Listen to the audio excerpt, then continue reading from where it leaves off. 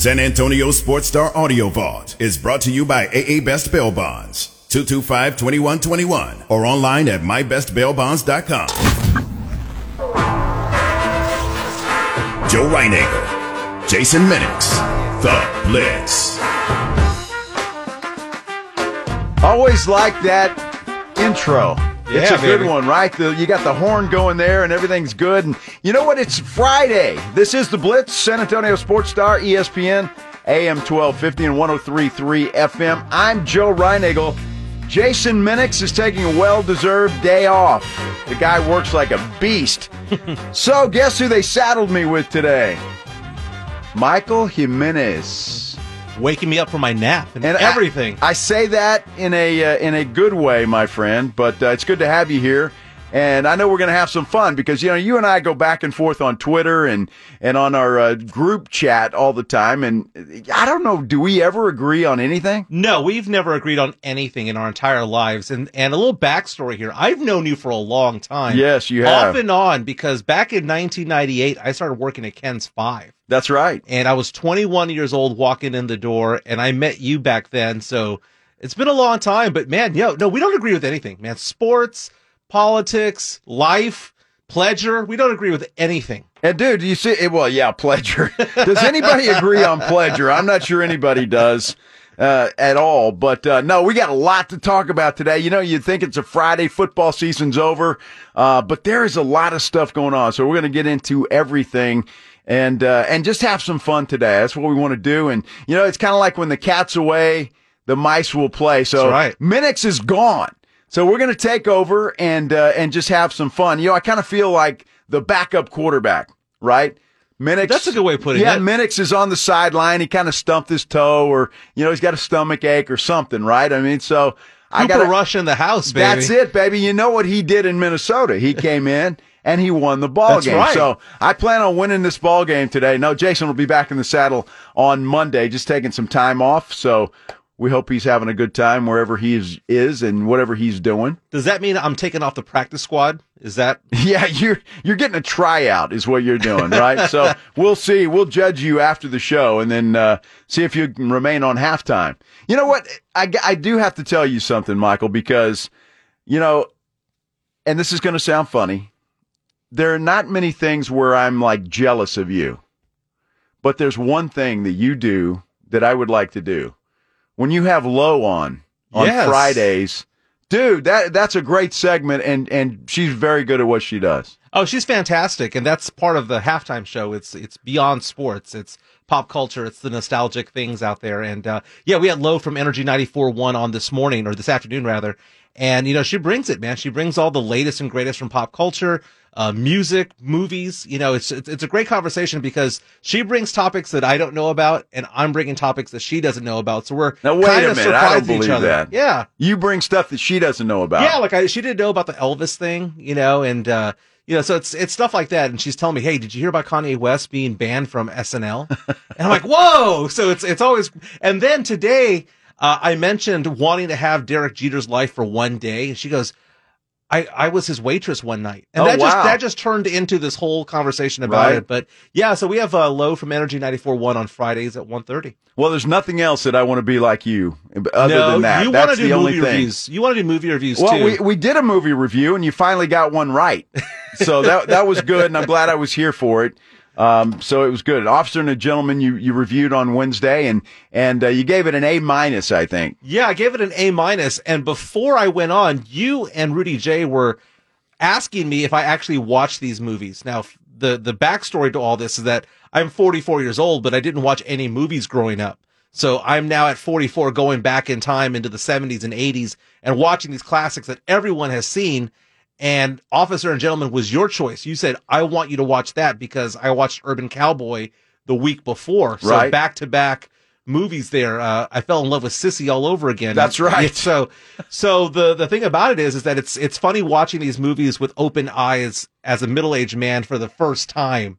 And, but it's great because you come in here and I sometimes hear you from across the hall getting all pissed off going, did he really watch this? I gave Scarface an A- and you were offended. I'm not sure. Have you ever given a movie better than an A-? E.T. E.T. I gave E.T. Now, and dude, look, E.T.'s a good movie, but how do you give E.T. a better score than Scarface? oh well, it's different, man, because you cannot compare genres. You really can't. But in the fantasy world that E.T. that was brilliant. And I looked at it and I thought to myself, if they re-release this movie, just the whole concept from the eyes of a child was amazing.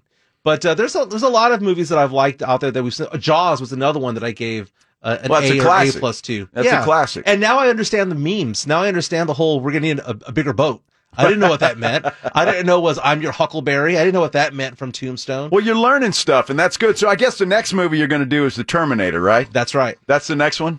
You have not seen The Terminator? I don't think I have. It's Dude, one of those things. You were abused as a child. I was sheltered as a child. I'm telling you were abused. You haven't seen any of these movies. Now, I don't know your parents, and I'm sure they're great folks, but you were abused. It's funny because, we had those, growing up, those boxes for HBO, channel 14 was HBO, and I would zip through it. But, man, I just wasn't allowed to watch a lot of those movies growing up, especially if they were rated R. I watched Back to the Future and the John Hughes movies, Karate Kid, that I saw growing up. But if it was anything remotely PG-13 or above, chances are I never saw it. Well, I have to imagine that Scarface, though, you were grown, or at least a teenager. But it looks stupid. When did that movie come out? It came out in 81, I believe, but it looks stupid. And you were born when? 77. So what you're saying is that I should have seen it in my adulthood. 81, really? That movie's that old? Yeah. I had no idea it was that old. Yeah, it's. I want to say I'm old that's as what hell. it is. That's the problem. But The Outsiders was another one that we've seen. And that one wasn't so good. I didn't think so. Close Encounters was but we're going back in time. Gremlins I saw for the first time before Christmas. Gave it a solid, B+. So, yeah, I like some of these movies. We're working on you, my friend. Wednesdays at 1:30. Wednesdays Terminator? at 1:30. Terminator. I'm excited. Yeah. Arnold, baby. Now, I've seen Arnold Schwarzenegger movies. Like, I've seen True Lies, and I've actually met Arnold Schwarzenegger. I interviewed him many, many years ago. Really? For what? He was at the George Gervin complex, or the school, the academy. Right. And he was there. I don't know if they were doing a fundraiser or something like that. And he was one of the VIPs there, and I got to meet him a long time ago. Could you understand him? Yes, because at that point, he was talking about running for politics, right. And his English had corrected a little bit. So he was the governor of California for a while. He was, but this was before all that. Okay. Well, that's good to know, and I guess we know enough about Michael Jimenez now. We don't need to know anything else, do we? Well, one other thing. Normally around this time, I'm taking a nap, and I wake up around 4:30 every day to see people on Facebook going, "Did you hear what Ryan Eagle had to say about you? Did you hear what Minix had to say?" So apparently I'm getting disrespected between the hours of 4 p.m. and 4:30 on San Antonio Sports Star. And I wake up to it every day because that's my nap time, about 3:30 to 4:30 before picking up my kids from school. And man, so now you get to do it face to face, which you're not afraid of. You've done it before. Oh, I'm not afraid. Not at all. You better be afraid, my friend. So we'll do it. I got to say something about you, Michael. Getting to spend a whole week with you in Los Angeles. I know that you are 44. You were born 44 years ago. But, dude, your body is 85. I have never seen anybody take a nap like you do. Your show's from 12 to 2. It's not like you get up like Rudy and Rob do early in the morning. I mean, it's 12 to 2. Now, first of all, the best nap that was there was Rudy J's. We went to that beach. Because he was just loud in the back of the SUV. He was, dude, but he gets up early, right? So they had to be down at the convention center, at 3 o'clock in the morning? Yes, I know. I took them there. I see your Rudy J nap, and I raise you Rob Thompson closing out Radio Row, asleep on the chair in the convention center. That was funny, too. It really was. And he was gone. That guy was gone because everybody was kind of messing with him, right? And taking pictures and stuff. So, but those guys got up early, so I give them a little bit of a break. When they're out, when they are out on the West Coast, I mean, that's early. Now, if they were out in New York City, it's a little bit different. Then they get an extra hour to sleep in. But I felt bad for those guys, so I'll cut them some slack. But you did take them down to the convention center. But you would come back and go right back to sleep. Take a nap where I do that 4 a.m. hit for that radio station out in Ohio. Right. And the funniest part was doing that hit for Ohio an hour after we came back from the cigar bar, or the cigar party, if you will. Yeah. And I was like, you know what? I'm not even going back to sleep for this one. Let me just stay up and do the hit from there. But, yeah, it was fun. It was fun times, but yeah, I do like my naps, and I'm on calendar or schedule for a lot because I have this gig. I have my business. I have my wife. I have my kids, got my 3 dogs. I get exhausted fast. Dude, you are. I'm telling you, 44, you were born 44 years ago, but your body is 80 something because you're an old man in a 44-year-old body. I have the get off my lawn moments yeah, all the time. That's the way you are. Okay, we got a lot to talk about, Michael. We do. And if you want to tweet us anything, right? I'm at JoeKins5, or he is at Mike ESPN SA. So let us know. And then, of course, you've got at I Am Pledger. You can tweet at him as well. And of course, if you want to give us a call, you can hit us up on the Kielbasa Bacon phone lines at 210-656-ESPN, 656-3776. So the big news today, right? We're coming in here, we're prepping, and all of a sudden we get this, a tweet, right? We get a tweet saying that Tracy McGrady is saying he should have been the MVP of the NBA back in 2005. Well, guess who won it that year? That was Tim Duncan.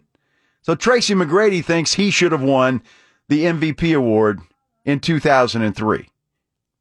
Yeah, it was great because you and I were talking before the show about what are we going to talk about? You know, what are we going to discuss? Let's formulate this show. And this just landed in our laps. Thank you to Jeff Garcia from Ken's 5, Locked On Spurs, who tweeted about this. And we listened to this podcast from Shaquille O'Neal, who I didn't realize does a daily podcast. And Tracy McGrady, a former Spur, is there saying, no, my former teammate, Tim Duncan, should not have won that award. He's saying that he should have won the award, that Tracy McGrady should have knocked it down. He has some merit there, though, but in the sense that he should have been a contender for that award. But he was a contender. He was fourth. He was fourth that year. Yeah, so which is where he belonged. You would think that he'd be arguing if it'd be a better argument if he was runner up, you know, and saying, man, I was second place. He was first. It should have been flip flop. But he's saying that he should have been above Tim Duncan, above Kevin Garnett, and Kobe Bryant, who finished third that year. And he explains why when he's talking with Shaq on his podcast today. Pledge, we got that? MVP race. When I was coming up, I always thought the MVP was the baddest mofo, shut your mouth in the game. No, but hold on, let me finish. Now it's, he's a bad player, but his team. So now people focus on teams. I always thought it was, as a player, if you're the baddest guy in the league, you should be MVP. Now it's, his team is in first, his team is in fourth. I don't like that. Yeah. I don't like that because that's not a real MVP to me. Thank you. You know what I'm saying? Because you own a championship team and you're the best player on a championship team, of course, right? But when you look at a guy that I'll say is putting up crazy numbers, doesn't really have the talent like some of these elite teams have. Like Westbrook did that year. Yeah, like Westbrook did that year. And he gets his team into the playoffs, whether it's a 7th or 8th seed, he doesn't have that type of talent around him. That's an MVP to me, because if you take him off of that, they won't make the playoffs, right? And I had a year like that. My 2003 year, I mean, when I played for the Magic, of course, I'm not playing with no other All-Stars. I get guys that's never made an all-star team, right? And I get my team, I think we got to the 6th seed, and I'm averaging 32 points, and I can't get that. You take me off of that team, we're a lottery pick. We're a lottery team, right? Mm-hmm. So who won the MVP that year? I think Tim Duncan got it that year. Tim Duncan got it that year. And the Spurs, you take him off of the Spurs, they still make the playoffs. That's true. Because they were that great. That's true. So what? Whoa. They make the playoffs. No, yes, they do. No, they don't. Yes, they do. No, they don't. They're gonna. You crazy? No, they don't. Why they don't? Because a lot of those guys got their success off of him. Bruh. Yeah, he got double. He kicking out the Ginobili. No. They have a well-oiled machine.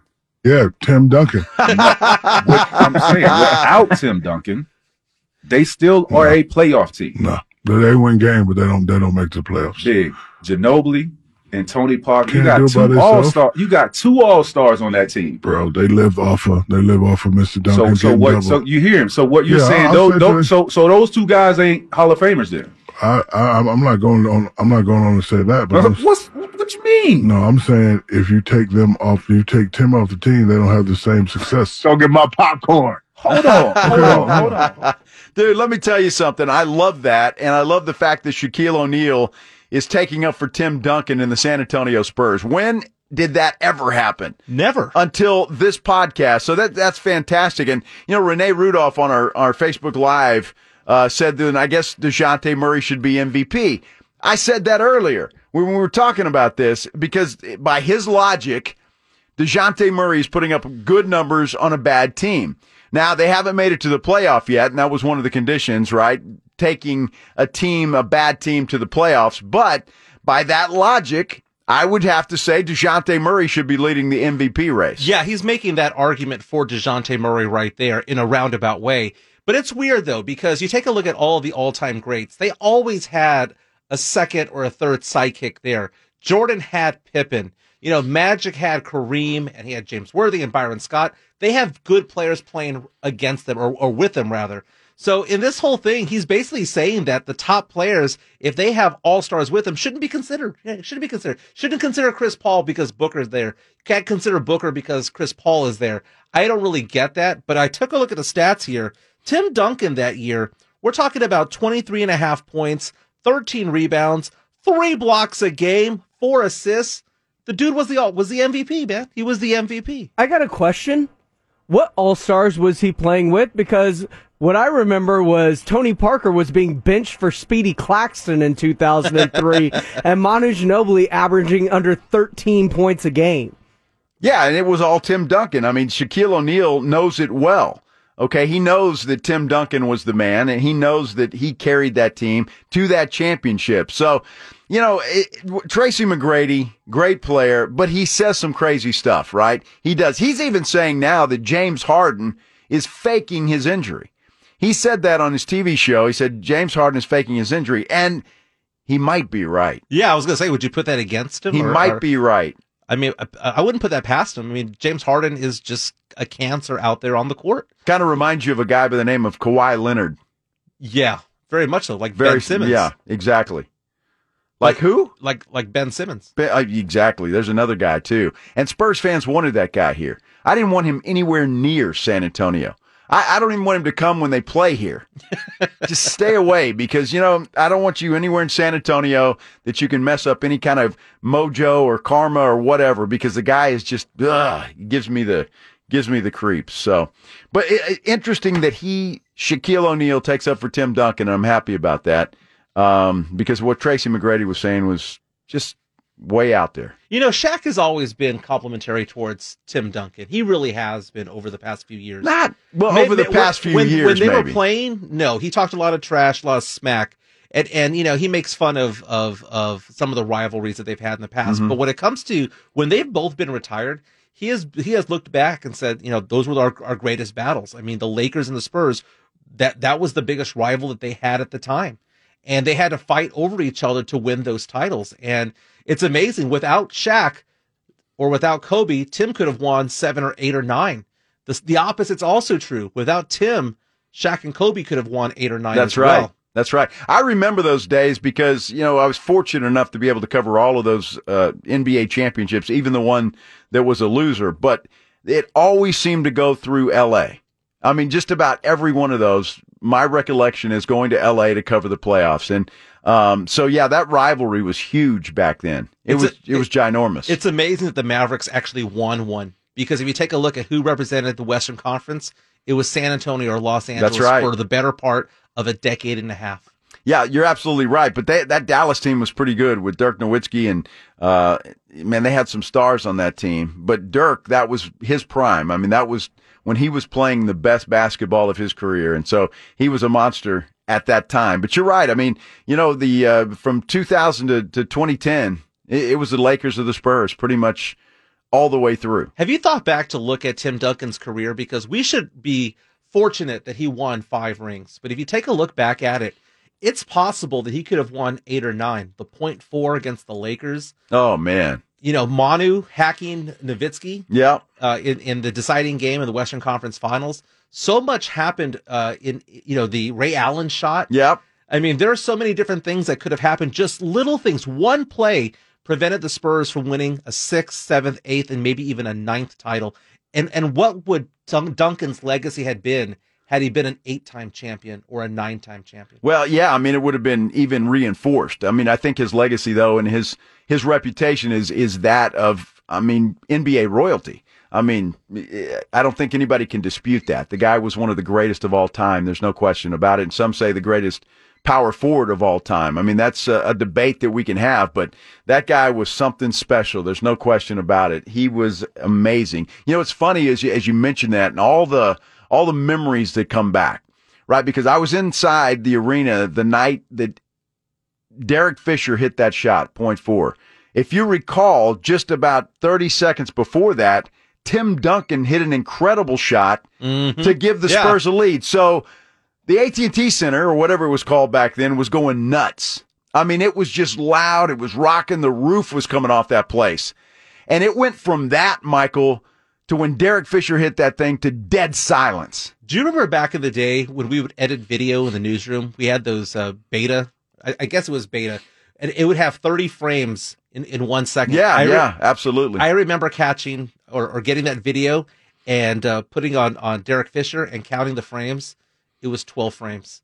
I mean, he literally got it off in 0.3 of a second. And the person doing the scorekeeping, like the clock rather, was, I mean, on it. I mean, there was no human error on it. I mean, got it to the millisecond. Right. So it was an amazing play. But, yeah, that's one of the ones that got away for the Spurs. And the Lakers got one that the Spurs probably should have had. Dude, I was in Miami, too. We were getting ready to go live, ready to celebrate in 2013. And then Ray Allen, bam, knocks that shot down. And, boy, you talk about a place that went nuts, because it was just the opposite. I mean, that arena was quiet. And then all of a sudden, he hits that shot, and it just erupts. And we're back in a hallway tunnel getting ready to go live on TV.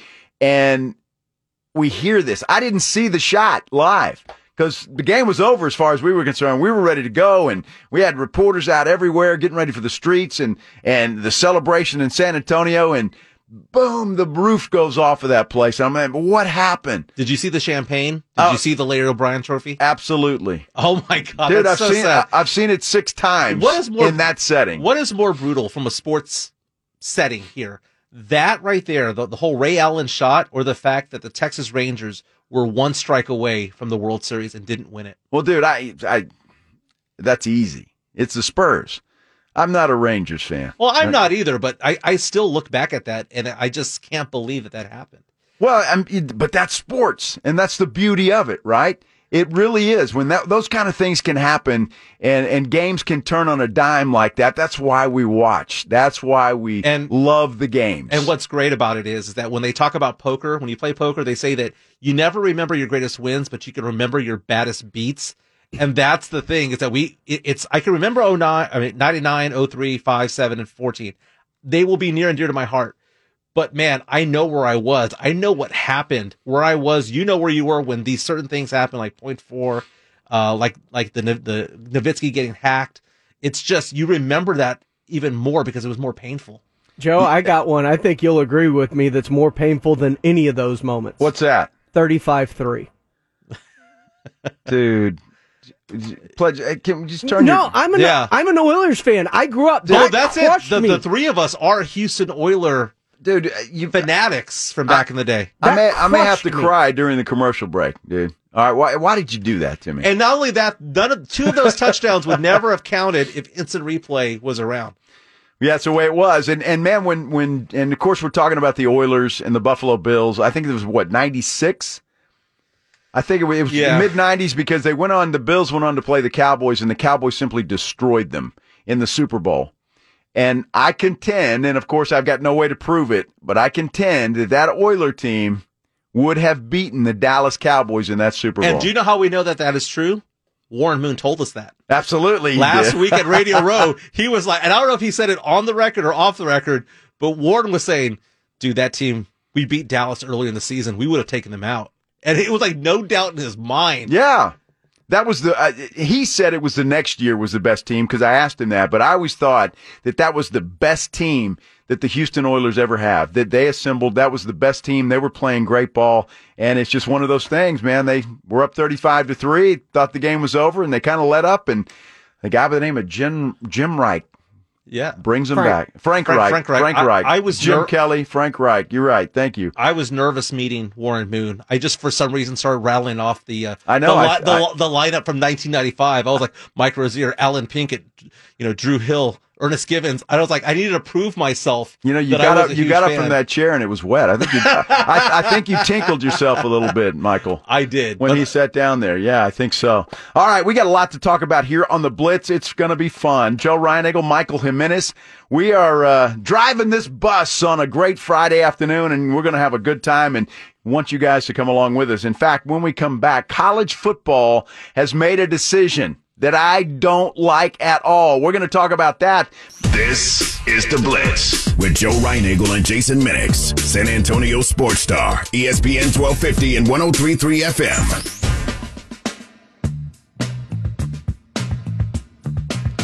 This is The Blitz right here on San Antonio Sports Star, ESPN AM 1250 and 103.3. I'm Joe Reinagle. He's Michael Jimenez, who is filling in for Jason Minix today, Minix is out playing around, man, slacking. Out doing something. Another concert, probably? Probably. Minix he's a music head, that guy. I respect it, though. I mean, come on. Okay. Nothing better than live music. What does Minix have over you? And you don't have to kiss Minix's butt. No, I mean, yes, I do know that. But the fact of the matter is that I love live music also. The relationship that he has with his daughter Erica is very similar to the one that I have with my daughter Gabby.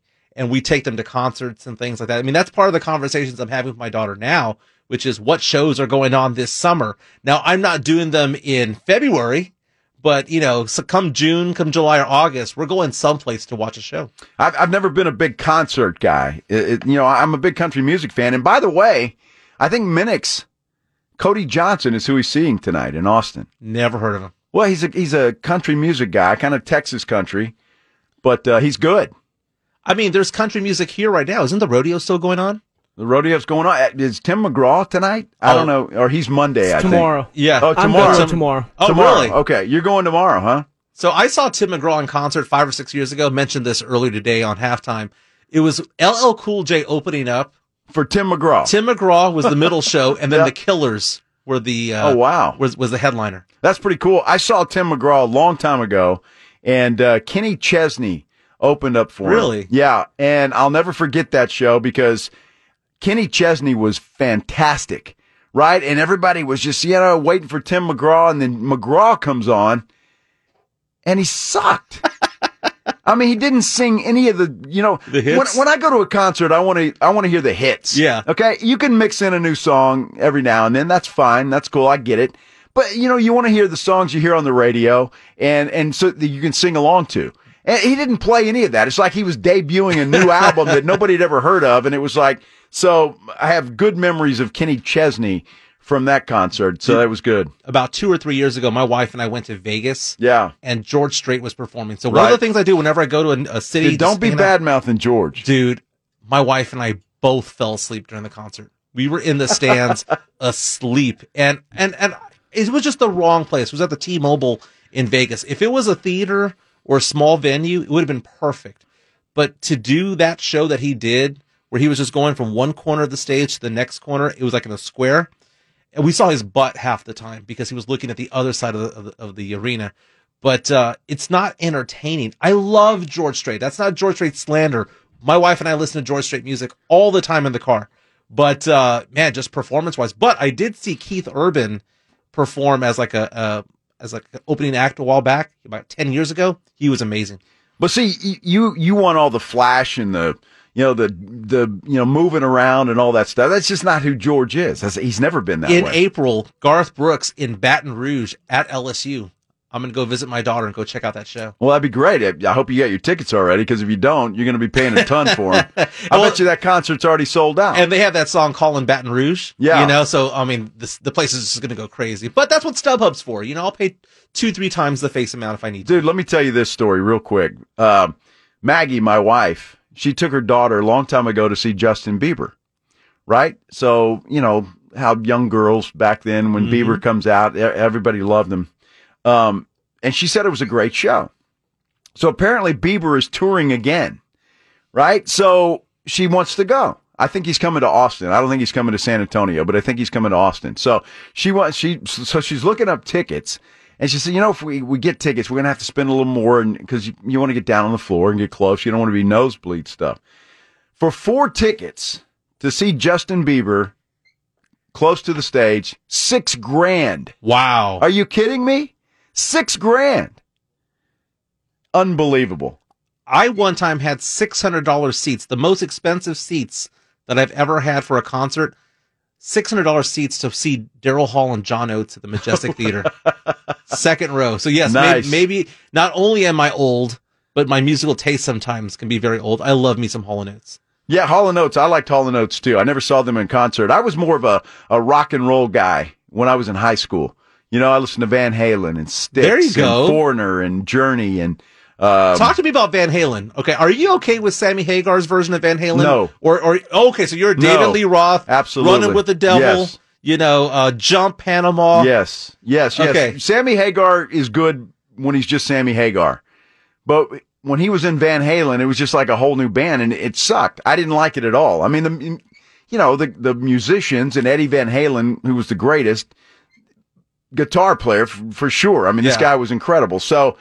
But then you hear Sammy Hagar when you're expecting to hear David Lee Roth. It was different. It's kind of like Journey.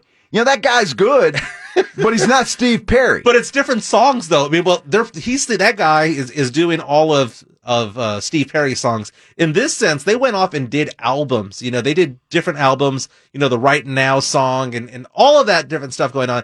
I liked Hagar, but I go back in time right now, and if I had said for years that I liked Hagar's version of Van Halen better. But more and more, I'm going back to the 1970s Van Halen. Absolutely love it. I will now say that I'm pro David Lee Roth, but no one should be pro Gary Cherone, who was the third Van Halen singer from Extreme. Yeah, no. I'll be honest with you. I don't know if I ever even heard that because, I got tired of the whole Sammy Hagar thing. But Van Halen used to come to Corpus Christi. I grew up in a small town, Alice, Texas, which is about 40 miles from Corpus Christi. So that's where we'd go see concerts. And they would come there all the time. Styx would come there all the time, too. Ted Nugent was always coming, too. It was Memorial Coliseum, downtown Corpus Christi, right on the water, and it was a lot of fun. So, and we'd actually skip school to go buy tickets. I saw a concert in Corpus. I want to say it's on the Bayfront as well. I saw Weezer and Panic at the Disco a couple of years back. That was an amazing show. I'm sure it was dandy. Panic at the Disco. Oh, we're going to bounce. We need to bump back in with Panic music later on in the show. Hey, I got to tell you something, Pledge, and you'll know this. And if you were listening yesterday, I think it was yesterday. We were talking about Little Big Town, right? And they sing a song called Motorboatin', right? They do. And so, dude, I'm alone for lunch today, right? Just looking for a place, so I stopped. The song's actually called Pontoon. I thought it's not Motorboatin'. Yeah, it was quite the show yesterday. Yeah. And so anyway, I walk into this Las Palapas, I sit down, I order, and all of a sudden, guess what comes over the intercom? Motorboatin'.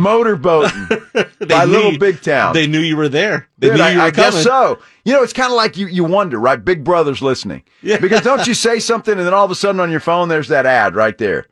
Right? You're looking, hey man, I want to go buy a Chevy truck, or I'm looking at a Chevy truck, just you and I talking. Next thing you know, there's ads popping up on your phone. Do you ever get in your car and a song that you haven't heard in about 20 years comes on? Yeah. And you're singing along and you're like, man, I knew every lyric. I haven't heard that song in 15 years. Like, where does that come from? It's just so strange how music is they call it the soundtrack of our lives. And it takes you back to where you were when that song came out. But it's amazing hearing a song and just going, wow, I hadn't heard that in forever, but I know every lyric. I know when to come in, when to come out. It's good times. I know what you mean, Michael, because when I hear Motorboatin', I knew exactly where I was. I'm a big fan of Motorboatin' myself. Okay. Hey, we were going to talk a little college football, and let me tell you about this because it's a little irritating. I don't understand college football, and the folks, the heads of the conferences, they have decided today that they're going to stick with the 4-team playoff system through 2025. That's when the contract ends. They're not going to change it because they couldn't all agree. There's 10 conferences, right, that get to vote on this, plus Notre Dame, right? So Notre Dame's its own entity. Those schools lose $450 million because of their decision today. $450 million they lose today because they don't want to change the college football system because, in their words, it's too hard on the student athletes. No one believes that. Isn't that man. a bunch of crap? I mean, it is a load of crap because no one absolutely believes that. It's one of those things where I think they're protecting these bowl games that may not matter as much anymore. Hate to say it, but the Alamo Bowl might be one of those bowl games because, it has reduced the value of the Cotton Bowl and all of the Rose Bowl and whatnot because that used to be a big deal. But now if it's being used as the semifinals for something, it means less. It really does. But in a perfect world, I'm looking at this. I want there to be 8 teams. People who say that they wanted to be 16 and look like March Madness or the Sweet 16, not a big fan of that. I want to see the power conferences represented, all of them, right? The tops of all 4 or 5 or however many will remain at that point. On top of that, have one lower level school, and then the rest just fill in kind of at large. But that would be the perfect scenario for me. I don't want to see 16 teams out there. Well, I think that's what they're talking about. They're talking about 8 teams and that expanding it. Look, I'm a big fan of the more the merrier. They get it done in the lower levels of college football, and it's a lot of fun to watch. They can do it in college football big time and use the bowl games. Part of the problem with this today, the Pac-12 is worried about their deal with the Rose Bowl, and the Rose Bowl wants to stay where it is. They don't want to move. And in a scenario where you've got playoff teams and doing it at bowl games, most likely would have to change dates. That's part of the hang-up. But once that contract ends in 2025, a lot of the teams that are moving, Texas and Oklahoma, will be in their new home. So that maybe makes a little more sense. But I just think you're right about the bowl games. I think the Alamo Bowl, though, may be an exception. And the reason I say that is because for the last, I don't know how many years, that game has been competitive. Yeah. And it draws a lot of people, and it still seems like the teams want to come and play there. There's some of these bowl games where, LSU was a great example, right? They played football, but they played without anybody, and they got whacked. Right. The Aggies chose not to play because of that. There's too many bowl games to begin with. I mean, sure. The threshold is now 6, and in many cases, it's now 5. You could be 5 and 6 and make a bowl game. It just cheapens the value of what a bowl game is if all you have to do is be 500 or better. And that's the bad part of it. But right now, I think there's a lot of bowl fatigue because we don't recognize a lot of these bowls. We don't recognize the sponsors that they have. But there's an easy solution to all this. If the Rose Bowl wants to keep the Rose Bowl the way that it is, great. Then we don't have it at the Rose Bowl. We have it at SoFi. We have it at Jerry World. We have it at some of these state-of-the-art places, Atlanta, and just basically do it that way. Use the NFL stadium, do it on a Saturday when it may not be used for a playoff game. Why don't you do this? You have the top seeds get to play at home. So your fans can be there and see the football games. I'm all for that. I mean, it's just like the NFL. You get home field advantage. You get to play at home during the playoffs. Do the same thing in college football. If Alabama's the number 1 team, guess what? You got to go through Alabama. There would be no incentive then to go ahead and have these interconference games that are really, really big. You mentioned Alabama. Alabama refuses to play a good team on the road out of conference. They have, obviously they're going to play the Auburns of the world in conference, but outside they're like, no, we'll play you neutral site. They won't go someplace. And you'll find more of that going on if you had like a seeding, if you will. Dude, do you see the gauntlet that they have to go through in the SEC? I get I get it, but I mean, at some point in time, you gotta, be healthy going into that. And, did you hear Saban go off on his 18-year-old cornerbacks? No, what did he say? Oh my God. He just his receivers. Oh, his receivers. Oh, I'm sorry. Yeah, he was talking about the injuries that some of the receivers had leading up to the championship game and in the championship game, and he was basically saying these are the receivers are the reasons why we lost. Wow. I mean, he went throwing them under the bus, completely threw them under the bus, and it wasn't even like he didn't backpedal at all. He just basically threw them under the bus and said they did not rise to the occasion. We brought them in to rise to the occasion when it was their time to play, when their number was called, and they didn't do it. And I was like, oh my God, these are 18-year-old guys that he's doing that to. And this is 5 to 6 weeks after the national championship Still game. pissed off. Still pissed off. That's why Alabama is Alabama and Nick Saban is Nick Saban. Wow, that's great. All right, hey, somebody made the Hall of Fame, and it's about time. That's all I'm going to say. We'll talk about that when the Blitz continues right here on ESPN AM 1250 and 103.3 FM. Hey guys, it's Rudy J. Your home for sports talk is right here on San Antonio Sports Star, ESPN 1250 and 103.3 FM. In the county jail. The prison band was there, they began to wail. The band was jumping and the joint began to swing. You should have heard this knocked out jailbird sing and rock. Everybody, let's rock. Come on, Michael, get in there. No, I'm okay. Dude, Elvis, the man. He was. Now, that's the guy I'd pay $6,000 for if he, rose from the dead and got back on stage. Justin Bieber? No, I don't think so. Hey, welcome back to the Blitz right here on San Antonio Sports Star, ESPN, AM 1250 and 103.3 FM. My name is Joe Reinagel. He's Michael Jimenez, filling in for Jason Minix this afternoon, and it's good to have you here, Michael. Oh, dude, I'm having a blast. No, it's good to have you here, man. It's, I knew this would be fun, you and I getting together and talking a little sports and other things. And so, yeah, this is fun. I'm having a good time. Dude, I'm absolutely enjoying it. 3 Houston Oilers fans coming together. People are already reaching out to us on Facebook saying, wait a minute, there's not one Cowboy fan in the building right now. Wow, that may be a first for San Antonio Sports Star, right? Yeah, that may be a first. We're talking about Elvis. We're going to talk about Elvis in just a moment. There's a reason that Pledge played that music coming in. But first, I'm excited about this, dude, okay? Huge wrestling fan. Me. I grew up watching it, and I love it, man. I really do. So, we find out today that The Undertaker is going into the Wrestling Hall of Fame. Well deserved. The crowd goes wild. Well deserved. Yes, I'm going to go ahead dude. and assume it well deserved. Are you not a wrestling fan? I'm not a wrestling fan, but if you asked me to name 10 wrestlers that I knew their name, The Undertaker would have been one of them. I remember him because he's been around forever, and I remember the whole get-up. Yes, I remember that as well.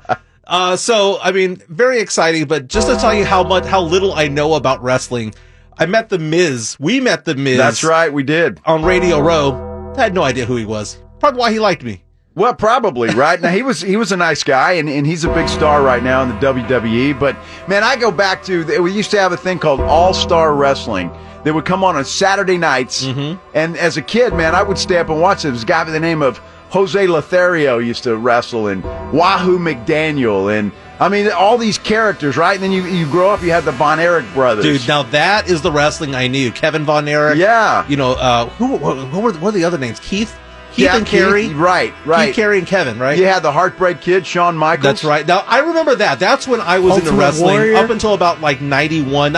Ultimate Warrior was great. Yeah. But Superfly Snuka.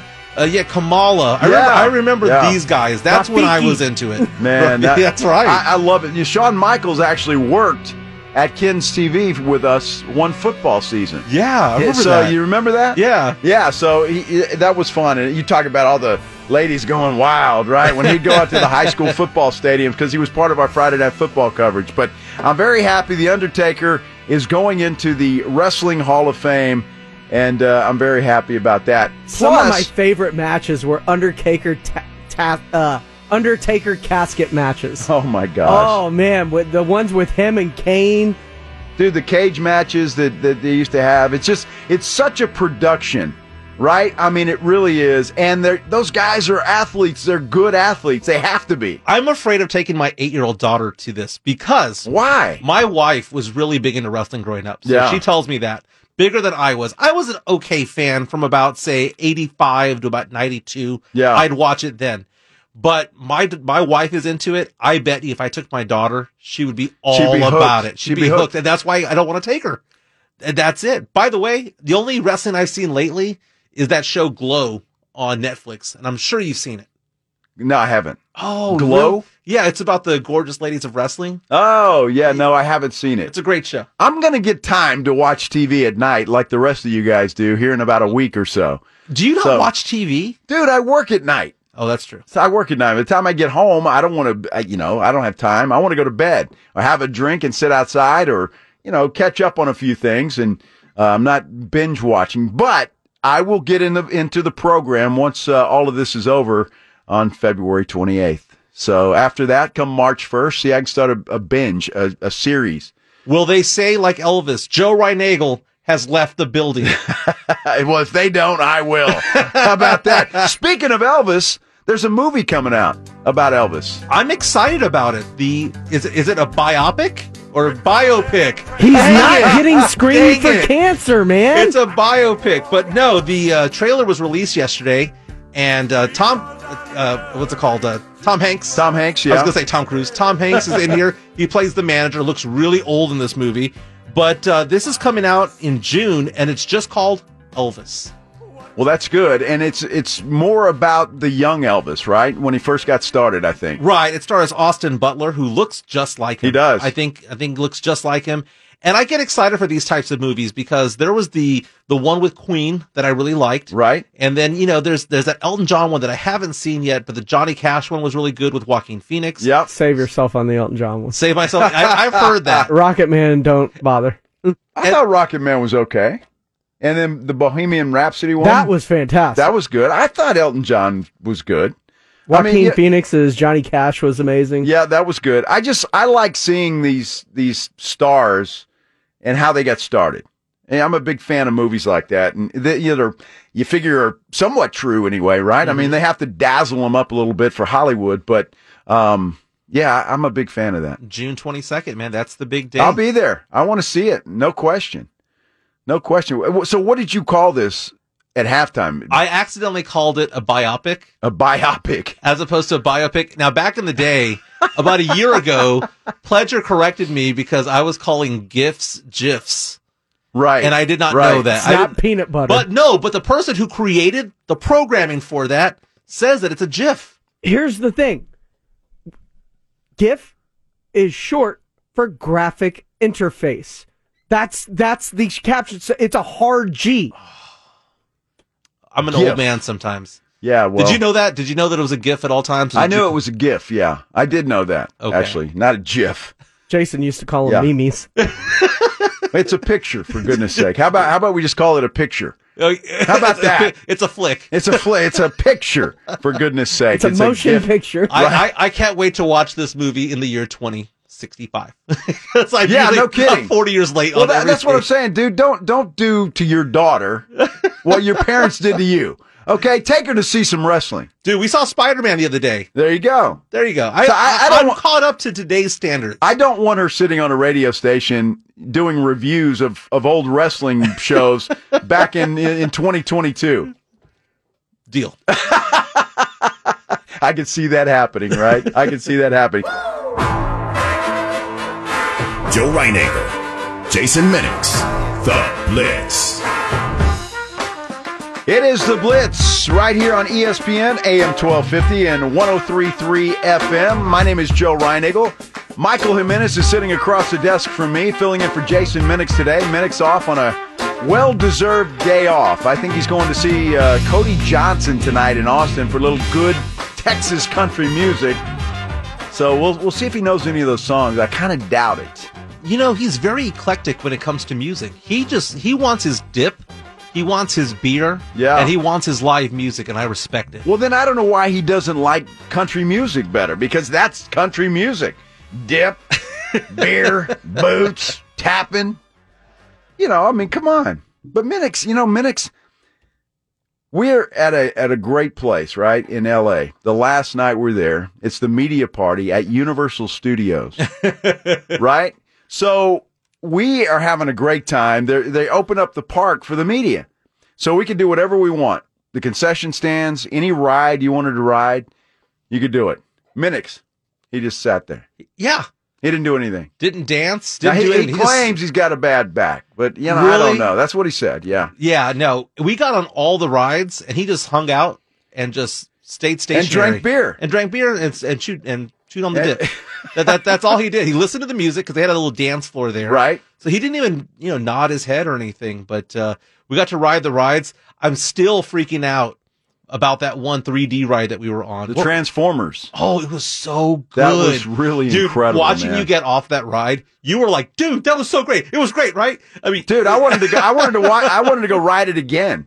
It was really cool. I mean, because you had to put these glasses on, and I mean, it looked like you're flying straight up, coming straight down, these things coming right at you. It was really, there was heat coming cool. At you as well. And I asked you when we were walking out, I was like, do you think we were actually moving around, or were we stationary the entire time and things were coming at us? Because if you had told me that we had moved a mile, I would have believed you. If you had told me that we were stationary the entire time, I would have believed you too. But the best part though was watching Rudy J get scared on a roller coaster.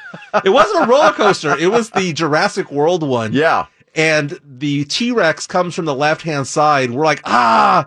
And then the surprise T-Rex in the middle coming straight at us. And Rudy J looking over at me going, oh no. Yeah. And that's when we went straight down.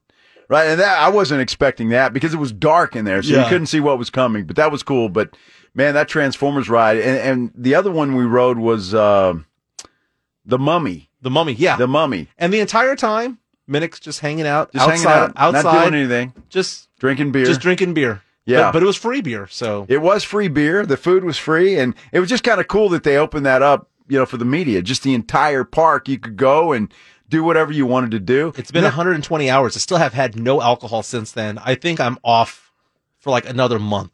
Well. Because that was a lot. Man. I can't promise the same. I mean, open bar is open bar. Yeah. Well, got to take advantage, And we had a nice open bar at the house too, so it was there was never a time or place. I just remember Rob screaming at me, "Be more sociable, Michael. Come downstairs." Dude, I'm telling you, you're an 85-year-old. You are an 85-year-old, dude. That's all I'm going to say about it. I know you were born 44 years ago, but 85. That's what you are. Hey, we got the All-Star weekend. Kicks off tonight and goes all the way, obviously, through Sunday. You can hear all of it, by the way, right here on AM 1250 or 103.3. All of it. Everything's going to be right here. So if you can't watch it and you're in your car and you want to tune into something, you can do that. Just keep your dial right here. But DeJounte Murray is in the All-Star game. He was a replacement, right? He didn't get picked, but he is a replacement. And so very happy for DeJounte Murray, and I'm excited. And that's really the only thing that I'm excited about because I don't really care about any of the All-Star weekend. Yeah, the All-Star weekend used to be a big deal for me growing up because we'd have the slam dunk competition and we'd have the stars out there. We'd have the Michael Jordans of the world, the Vince Carters, Dominique Wilkins, and even the ones that were not stars were still entertaining, like Kenny Skywalker and Spud Webb. But now it's just, Jalen Green, who will eventually become a good player. It's Obi Toppin. It's some dude from the G League. It's stuff like that that's going on. But, I'll be hopeful. I'm more excited about the 3-point shootout. But talking about DeJounte Murray, though, he's on Team Durant. And I hate this. I want the West against the East. Exactly. But he's part of Team Durant. So his teammates are going to be Joel Embiid, John Morant, Jason Tatum, Andrew Wiggins, Trae Young, LaMelo Ball, Devin Booker, Rudy Gobert, Zach LaVine, Chris Middleton, and Karl Anthony Towns. Not a bad lineup. Not a bad lineup at all, but I don't know how you bet on this. I mean, I'm taking a look at it, but it is a good All-Star team. It's good All-Star game. It's better than the Pro Bowl. Not as good as Major League Baseball, but it's still worth watching. The All-Star game itself is worth watching. I don't really care about any of it. The Pro Bowl, we were on a plane to L.A. Minnick sat there and watched the whole thing. Why? I don't know. I don't know why. And, people probably make fun of me because I was watching the golf tournament. Jordan Spieth was in contention that week, and he blew it, by the way. That was 2 weeks ago. But that's what I was watching. I enjoy watching golf on TV. I'm one of the few, I guess. But, it makes for a great nap. Come on, admit it. When you're watching it at home, you fall asleep, you nod off. It depends on who's playing. Like, I'm a big Jordan Spieth fan. So if he's in contention, then I'll watch. There are two voices that put me to sleep in a good way. As in, it's like, warm bath. Jim Nance, Deborah Knapp. Both of them can bathe in their voices. Hello, friends. And then you got Tony Romo. Jim, did you see that? Oh my gosh, he came over here and he did that. Oh, sorry. There's no way he could be on the course doing that, you know? And did you see that thing going on last weekend where we're on the 16th hole in Phoenix, like 500 to 1,000 beer cans were thrown onto the course? First of all, I'm impressed by the amount of drinking that was done there. Okay. Absolutely. That almost exceeded the number of beer cans I had to throw away at our Airbnb because I was impressed. We looked like a frat party right there because, I mean, we had our can after can after can of beer there. Miller Lite. Yeah, I think that was all Minix. That was Minix. Because he's the only guy that drinks beer. Well, Rob Thompson. Yeah, they were knocking down the beers. You and I were doing the Knob Creek. Well, and Rudy J had a hand in that as well. So, yeah, but man, you know, that stuff goes down pretty good after the first couple. Then they just we had no food. They just keep going down. We had no food in the Airbnb. We had cookies, we had Oreos, and Knob Creek. Dude, I wish we would have recorded some of those conversations though at that table. Oh, it was great. Dude, we had some great conversations on that table. We could have done 2 or 3 shows out of that. So next time, and we go to Cowboys camp or Super Bowl next time, we need to take a camera, set it up, and shoot that stuff and just air Someplace it because East it was Coast.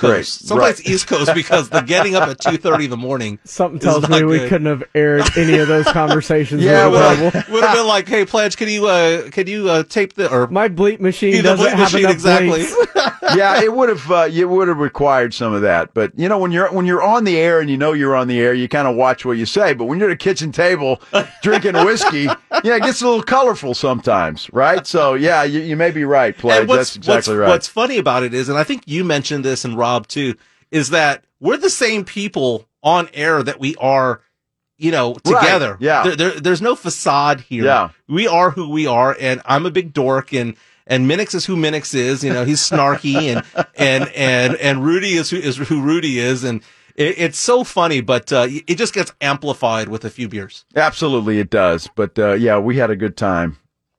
DeJounte Murray's going to have a good time. Oh, and his teammates, Michael, are really happy for him. And especially Keldon Johnson, who just kind of, I think, just almost idolizes DeJounte Murray. He was talking about DJ, or DM, earlier. You know, I hope he like throw it out the backboard windmill or throw it out the backboard between the legs or something crazy, you know, so I can go crazy. You know, I'm more than happy for him. You know, I'm glad. I mean, he worked so hard for this moment, you know, and I mean, many more to come for him. I mean, if you see his work ethic, you see the time he put in, it's amazing. So my hat goes off to DJ. I'm glad that and blessed that he's my point guard, and also he's like a big brother to me and guided me through my career. So, you know, from day one I've been saying DJ All-Star, and I mean, he's getting what he deserves. He's getting his flowers, and I'm more than happy for him, and I'm behind him 100% the whole way. Yeah, I think all Spurs fans are, because I think all Spurs fans are happy that we're going to be able to see a Spurs jersey or a Spurs player on that floor with some of those other All-Stars. And look, DeJounte Murray, I know he got in as a replacement, but the guy is playing his tail off. Yeah, I don't know if I don't want to call him the replacement All-Star, though, because it's one of those things that he deserved to be there. You know, the whole 20 points a game, 9 assists, 8 rebounds, leading the league in steals. He deserved to be there. And we debated, Pledge and I debated earlier today, whether or not Draymond Green was the reason why he got called up. Because Draymond Green stood up for DeJounte Murray, said, this is the guy that should replace me. Even though I'm a big and he's playing point guard, he should be the one that comes in. And I said that put him over the top, but I don't want to say that that's the reason why he got picked. But taking a look at it, DeJounte Murray making an All-Star team is a big deal because it'll be easier for him to make it the second and third time. No doubt. We'll talk more about DeJounte Murray in just a moment, but Pledge has some breaking news. This is breaking news from San Antonio Sports Star. I do, guys. The 2022 Basketball Hall of Fame finalists were announced. 11 are on it. Swing Cash, Tim Hardaway headline, along with San Antonio Spurs great Manu Ginobili. Nice. Yes, of course. So how is he not the headliner? Say those names again. Who did you say the headliner was? I wanted he's the headliner along with. Okay. I just wanted to use his name last. Save the best for last. Again, it is the Basketball Hall of Fame, not the NBA Hall of Fame, Right. which is Called the why team. he is going. Manu Ginobili will be a first ballot Hall of Famer. Book it. Well, That Olympic victory back in 2004. That was sealed huge. it. And if you go back in time, for those of you who are listening right now, go back YouTube, Argentina winning the gold medal. That whole game is on YouTube. He was on fire. Oh, he was And incredible. everything he did leading up to it, too. They shouldn't have been in the finals. That was their miracle on ice type of moment. Manu Ginobili was one of the most unique basketball players I have ever seen in my life, but he understood the game. You know, he maybe didn't look as polished as a Kobe Bryant or a Michael Jordan, but he understood the game, and he hustled, and he had a heart the size of New York City. And this guy, I agree with you about the gold medal, but I think he gets in anyway. But beyond he that, got in with me when he blocked that shot from James from Harden. yeah. The thing about Manu Ginobili, though, is that the legacy that he has is beyond the victories, beyond the rings, beyond the gold medal. It's that players today play like him now. Yeah. Tim Duncan might be the greatest player in Spurs history, one of the top 5 to 10 players in NBA history. But Manu Ginobili, right now, no one's playing like Duncan. No one's throwing the ball off the glass or doing the fundamentals, but they're doing the Euro step. You know, they're doing these herky jerky moves. They're shooting the ball the way that he does. He played both sides of the ball. He played defense. He played offense. He was a great player, and I love the fact that he's still in San Antonio and he's still part of the community. Part of the franchise. Yeah. Yeah, absolutely. He is part of the franchise. And I'm going to tell you, you look at Tim, Tony, and Manu. Manu Ginobili is the most popular of those three. I'd agree. There's no question. In fact, I would say, and there's been a lot when you're talking about David Robinson, George Gervin, Tim Duncan, all of those. I think Manu Ginobili is the most popular Spur player of all time. Sounds like a poll. I've said this a lot, and I've heard it said. Tim Duncan's the greatest Spur of all time. Manu Ginobili is the most beloved. I would agree with that, and I think that's accurate. It's just the way Manu carried himself. Manu Ginobili not only was great on the basketball floor, Manu Ginobili was great off of it. You know, he would talk to anybody. People could come up to him, and he would make them feel comfortable. The media as well. We would go, and Manu was always there to answer the questions, and he would give you the greatest sound bites in the world. But it was more than that. He came into this community and really became a part of it. And so, you know, and the people of San Antonio just fell in love with this guy. I mean, head over heels in love with this guy. And I think that will never fade away for the people here in San Antonio and Spurs fans. Yeah, we'll be talking about Manu, Tim, Tony, and Manu and Pop for the rest of our lives. Absolutely. You know, I if I'm blessed to live another 44, 45 years in my lifetime, I might only get one more Spurs championship. I mean, that's just how rare they are. I mean, ask Dallas Cowboy fans. It's been 26, 27 years, right? And I remember in 2014 telling my wife, babe, I got to take some money out of savings. I got to go see the Spurs in the finals again. This may never happen again. And she looked at me kind of weird, but I mean, it's that rare.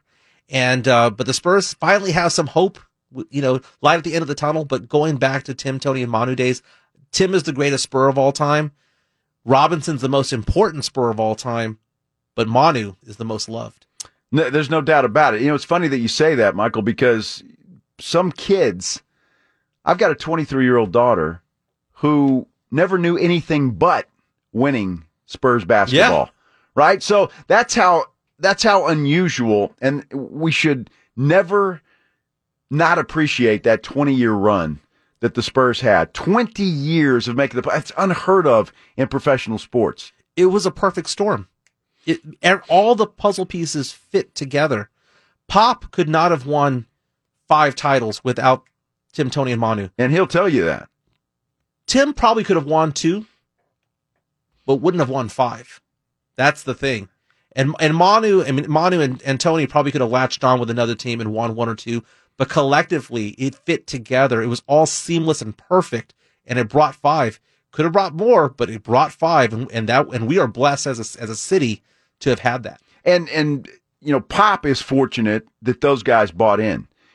It's funny because Emmitt Smith told us a story about Jimmy Johnson when we were at the Super Bowl and how Jimmy Johnson actually got on to Emmitt Smith during practice, and it really pissed Emmitt off.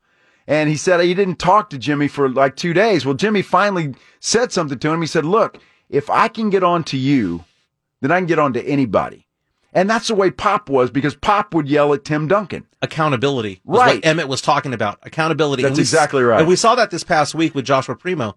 Primo was being, a very stern conversation that Pop had with him on the sidelines. Primo has done well as a rookie this year, but the last 3 or 4 games has just been atrocious.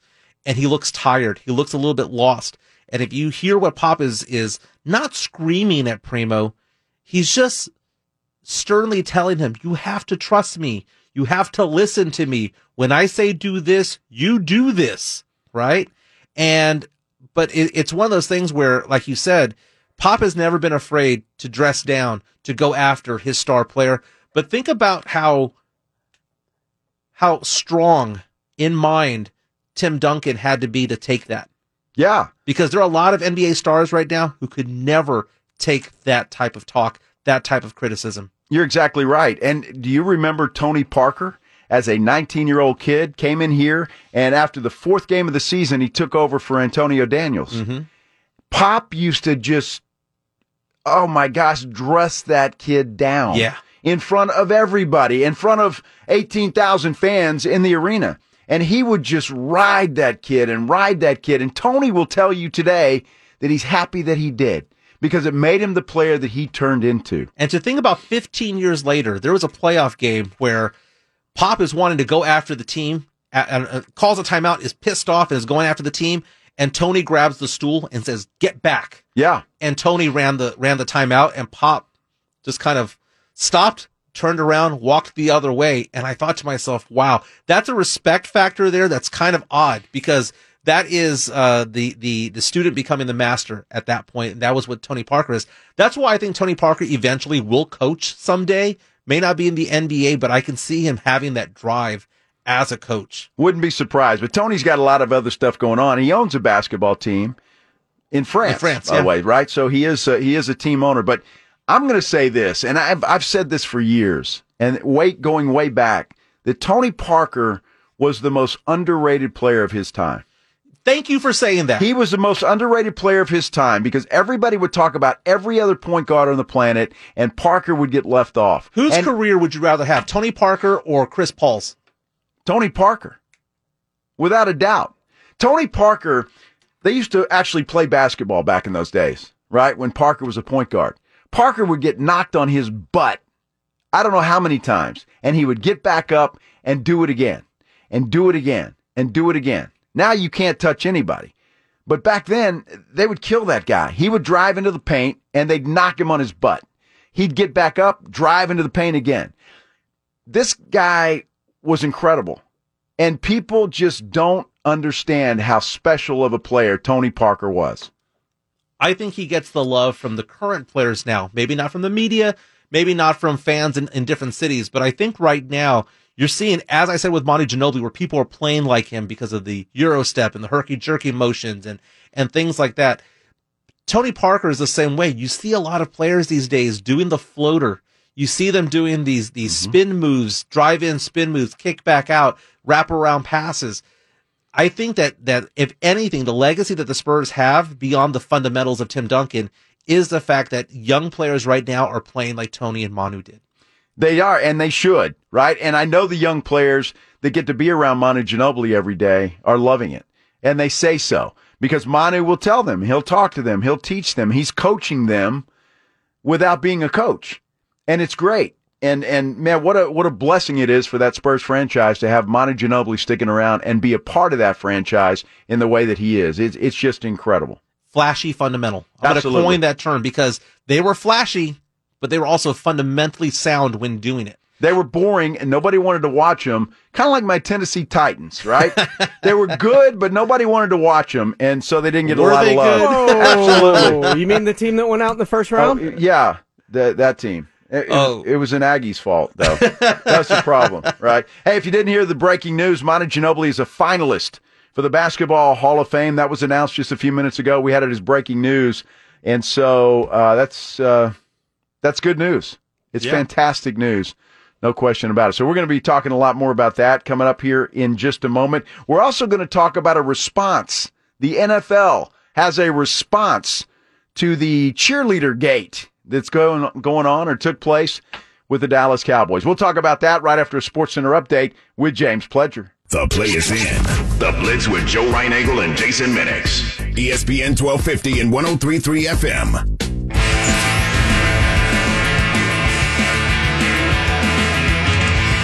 This is The Blitz right here on San Antonio Sports Star, AM 1250 and 103.3. I'm Joe Reinagle, and Michael Jimenez is across the desk from me, filling in for Jason Minix today. If you want to tweet at us, you can do that, at JoeKins5. And what is yours, Mike? At Mike? ESPNSA. At Mike ESPNSA. ESPNSA. That's right. Okay, at Mike. So tweet at us if you would like. And, of course, the happy news we've been talking about, Manu Ginobili, a finalist for the Pro Basketball Hall of Fame. I like the way CBS Sports put it, that he leads the list. Nice. Basically saying, just call it a day. He's going to make it. He's going to make it. Yeah, there's no question. Well, who would you even argue to put over him on this list? Well, I mean, keep in mind, there's others who, were remaining from past years that are eligible as well. So he's not just going up against these people, but I think George Karl will make it in there. I'm not really feeling Tim Hardaway, but there'll be some WNBA stars that will make it out of this list. Well, there was no Becky Hammon on this list, although she was going to be inducted into the Women's Basketball Hall of Fame. That was announced a couple of days ago. So congratulations to Becky Hammon for that. But I think eventually, and maybe it will take her coaching career, and a successful one at that, to get her into the Pro Basketball Hall of Fame. I'm not sure that what she did as a player, even though she was a great player, gets her in there. Yeah, she didn't play long enough, I think, for that. I mean, she was an all-star. She was really good at what she did. But it's going to be a collective effort for her. It's going to be her assistant coaching. It's going to be her coaching with the in the WNBA, and if she ever becomes a coach in the NBA as well. So I think it's going to be a collective thing to get her in. But I think eventually it will happen. Yeah, I think it will too, and it should. I mean, number one, her play on the court. Number two, she was a trailblazer, first female assistant coach in the NBA. So that was good, and that's opened the door to others, not only in the NBA but in the NFL as well. So I think that's got to add some value to that, I would think. Now, one of the arguments that we had off the air with me and Pledger over here was, has the Hall of Fame been watered down? Are we letting players in there that maybe should not be in there just simply because they collected a lot of stats along the way? One of the things I was looking at is, there are only 48 players in NBA history who have 20,000 or more points for a career. And out of all of them, all but two have made the Hall of Fame. Okay? All the others have either made it or don't qualify yet because either they're playing or they just recently retired. But one of those names on there at 45 is LaMarcus Aldridge. And taking a look at number 58 at 19,300 points is DeMar DeRozan. If they cross over to 20,000, do you think either of those two become future Hall of Famers? I think LaMarcus Aldridge will. I think so too. I think he will. I'm not sure about DeRozan yet, although he's playing well and doesn't look like he's going to slow down anytime soon. So, I don't know. I don't know. I would say LaMarcus. I would say yes if you needed an answer right now. DeRozan, no. The only two players who have done 20,000 points or more in a career that didn't make it were Anton Jameson and Tom Chambers. I can see Tom Chambers making it. I don't know. Tom Chambers, I remember Tom Chambers. Good player. Very athletic. Hard-working player. He could dunk the ball like crazy. First guy in, last guy out. I wouldn't call Tom Chambers athletic. You remember Tom Chambers? I wouldn't call him athletic. He was a big white guy that was kind of I don't know if I would call him athletic. He has that iconic dunk over somebody. I forgot which player it was, but it was iconic. It just seemed like I think it was him being dunked on. You oh my God. Yeah, I don't know. I don't remember Tom Chambers as being athletic. I'm going to call it up during the break, but there was one dunk that he had where he was probably about 12 feet above the rim, not 12 feet above, 12 feet high in making this dunk. He was amazing. He was a good player. Yeah, he was a good player. I mean, it was Mark Jackson he was dunking on. I mean, he's there it is right there. A little guy. There it is right there. Right. It's like he dunked on Spud Webb, man. He looked good doing it, man. No, it looks good. It's a poster. I mean, it's nice, but if you don't remember Tom Chambers, he played most of his career with Seattle. Yeah. And Phoenix, I want right? to say, Chambers was a Seattle guy. I remember him with Seattle. Maybe he went to. He played with Seattle the first half of his career. The second half of his career was with Phoenix. Okay, there you go. I remember him as a Sonic. So, but athletic, I wouldn't. I mean, that picture looks athletic, but I wouldn't. If you asked me to describe Tom Chambers, I wouldn't say, yeah, he was athletic. Real quick, if I told you Seattle Sonics, who comes to mind? What player? Gary Payton. Gary Payton. Sean Kemp comes to mind for me. Sean Kemp. Yeah. Rain Man, baby.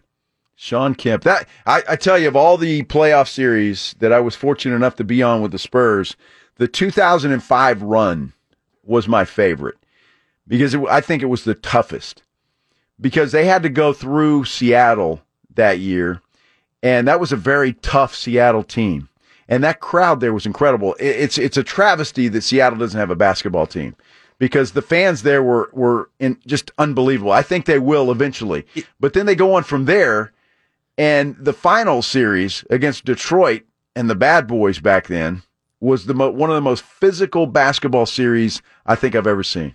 Yeah, that's going back in time and watching those games from 2005 and seeing Robert Horry carry the Spurs team to victory. I mean, it was beyond the game-winning shot. It was the entire game, and it was multiple games that he was carrying this team.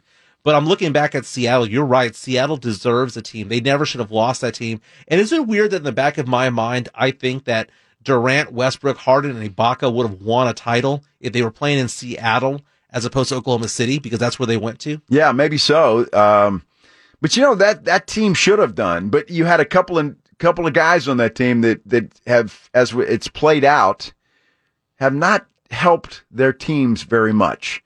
Russell Westbrook and James Harden. I mean, think about that. Harden puts up stats galore, right? But he's never been on a winner. Mm-hmm. And nor has Russell Westbrook. Well, there's winning basketball and there's stat-getting basketball, and that's what they do. Those guys are that. They grab stats. And I think Russell Westbrook is at the end of it. I mean, I think that guy, he's just, that whole Laker team is a clown show right now. It's so much fun. Yeah, it's so much fun. They can improve by the draft. They got rid of all their young players. Their veteran leadership is getting hurt. There's just no cohesiveness in anything that they do. LeBron has so many miles on the odometer. They are screwed. And they mortgaged it all for that one title that they had during the bubble year, which, by the way, since Laker fans used to make fun of Spurs and say, oh, yeah, that 99 title didn't count. Well, okay. Well, then that bubble tournament didn't count. Right. Because that was not an NBA season. You can make fun of the Spurs, but the Spurs 50-game season or 52-game season, whatever it was, that was a full season in the sense that it started, it ended, and the playoffs started. This one right here, the bubble season, the league stopped for months. And then they had nobody in the crowd. There was no home team or road team. That is a weird championship. I will put the asterisk on that one. They not only stopped for months, they played for like a week before they started the playoffs after restarting. Exactly. And somehow or another, that's going to go down as a LeBron ring. Come on, that is the jokiest of all jokes of NBA titles. I agree with you. You know, that 99 championship, though, I wish the NBA season was like that every year. Because every game that season meant something. I mean, you couldn't take a day off. You couldn't rest guys. You had to win and win every game. They had, 50 or 52 games. So it was so much fun to watch. And the Spurs started off slow, too. They did. And it's tough. I mean, it was tough for them because you didn't have a lot of time to recover. You know, now you start in October, and, if you stumble out of the gate, you got a lot of time to get things right. That season, you didn't. I mean, you had to play ball from the get-go. You tipped it up, and you go. And, man, teams that stumbled, a lot of them couldn't get back up. and get it done. So that was a fun season. I wish the NBA would go back to that. Obviously they won't because there's too much money involved. But man, I wish they would go back to that because that was a blast. It was like college football. Yeah. College football, every single game matters, and that was the beauty of it. But, you take a look at the Spurs that season, they finished 37-13.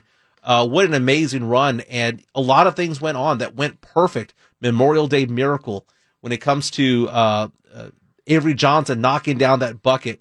And he wasn't necessarily known for that particular shot, but it was so interesting when that ball went in. It's like he just knew it, that it was going to go in. Yeah. And I always tell the story about being at the Alamo Dome, the last home game there was in the finals, because unfortunately the Spurs' first title was won on the road. Yes, it was. But being in the Alamo Dome and seeing people crying in the stands, and it wasn't like the cheering stopped at some point so that people could hug and were just getting emotional. And it was the first time that I had seen a Spur crowd get cocky. Not in a bad way, not arrogant, but get cocky in the way of, this ain't coming back. We got this one in the bag, right? As long as Tim and David are standing up, we're going to win this. But man, I'll never forget the emotion in the stands. I'll never forget people hugging, just the strangers. It was a beautiful time frame to be a San Antonian and to be a Spurs fan. Well, I mean, being at Madison Square Garden for that was incredible. I'd only been with a TV station about 2 years, maybe a little less. And to walk into Madison Square Garden and watch that, and then to have the view that I had of Avery hitting that shot, man, it was just incredible. And, you get caught up in the fandom at that point. You've got work to do. And there was a lot of work to do, and I really didn't know what to do. And I'll never forget, and I credit this guy all the time because he's just a great guy. Greg Simmons of KSAT 12 helped me that day, and I'll never forget him for that. And he's helped me a number of times after that. I mean, we're competitors, but that guy didn't care. He was, if it wasn't for him that day, I probably would have missed out on a ton of stuff. So I will always remember and appreciate Greg Simmons for that. Consider him a very good friend, and I appreciate him. And yeah, he gave me my start. Well, it's nice to say that on the radio, and I've told him that many times. But everybody else should know. So He's many a good people guy. in San Antonio. So many people in San Antonio who are in the media got their start because of Greg Simmons. He taught a work ethic. Yeah. He taught how to be prepared, and we lost Gary DeLon a week or so ago, and a few years back we lost Dan Cook. And it's just one of those things where, these were the greats of all time in San Antonio journalism history in sports. Yeah. And, you've been doing your thing at Ken's for 25 years. Man, Greg Simmons has been rocking it for almost 40 at KSAT. He's old, isn't he? And I got my start in the media a long time ago because of Greg Simmons. But a lot of guys have, and again, he's just that kind of guy. And I know Greg was hard on, back in the day, he was hard on his people. He really was. He was hard on them. But you know what? It's kind of like Pop in a way. He made them better. And so it was good, but he always helped me out, and I appreciate him for that. But we can't be talking about Simmons too much, all right? I'm still working for Ken's TV. Are you? Well, I am. Yeah, I am. I'm still working for those guys. So don't watch Simmons. Okay, you got to watch us at Ken's 5. So at least, yeah. I'll leave it at that. But thank you, Greg. Yeah, exactly right. I tell you what. I don't know. There's so much stuff going on, and then the breaking news with Manu Ginobili, that just makes me happy, and it just makes you want to relive the memories that we all have of the San Antonio Spurs championship. But there is a lot going on, including Major League Baseball has just shot themselves in the foot, I believe, and I'm afraid that they are going to not survive this one. I'll tell you why.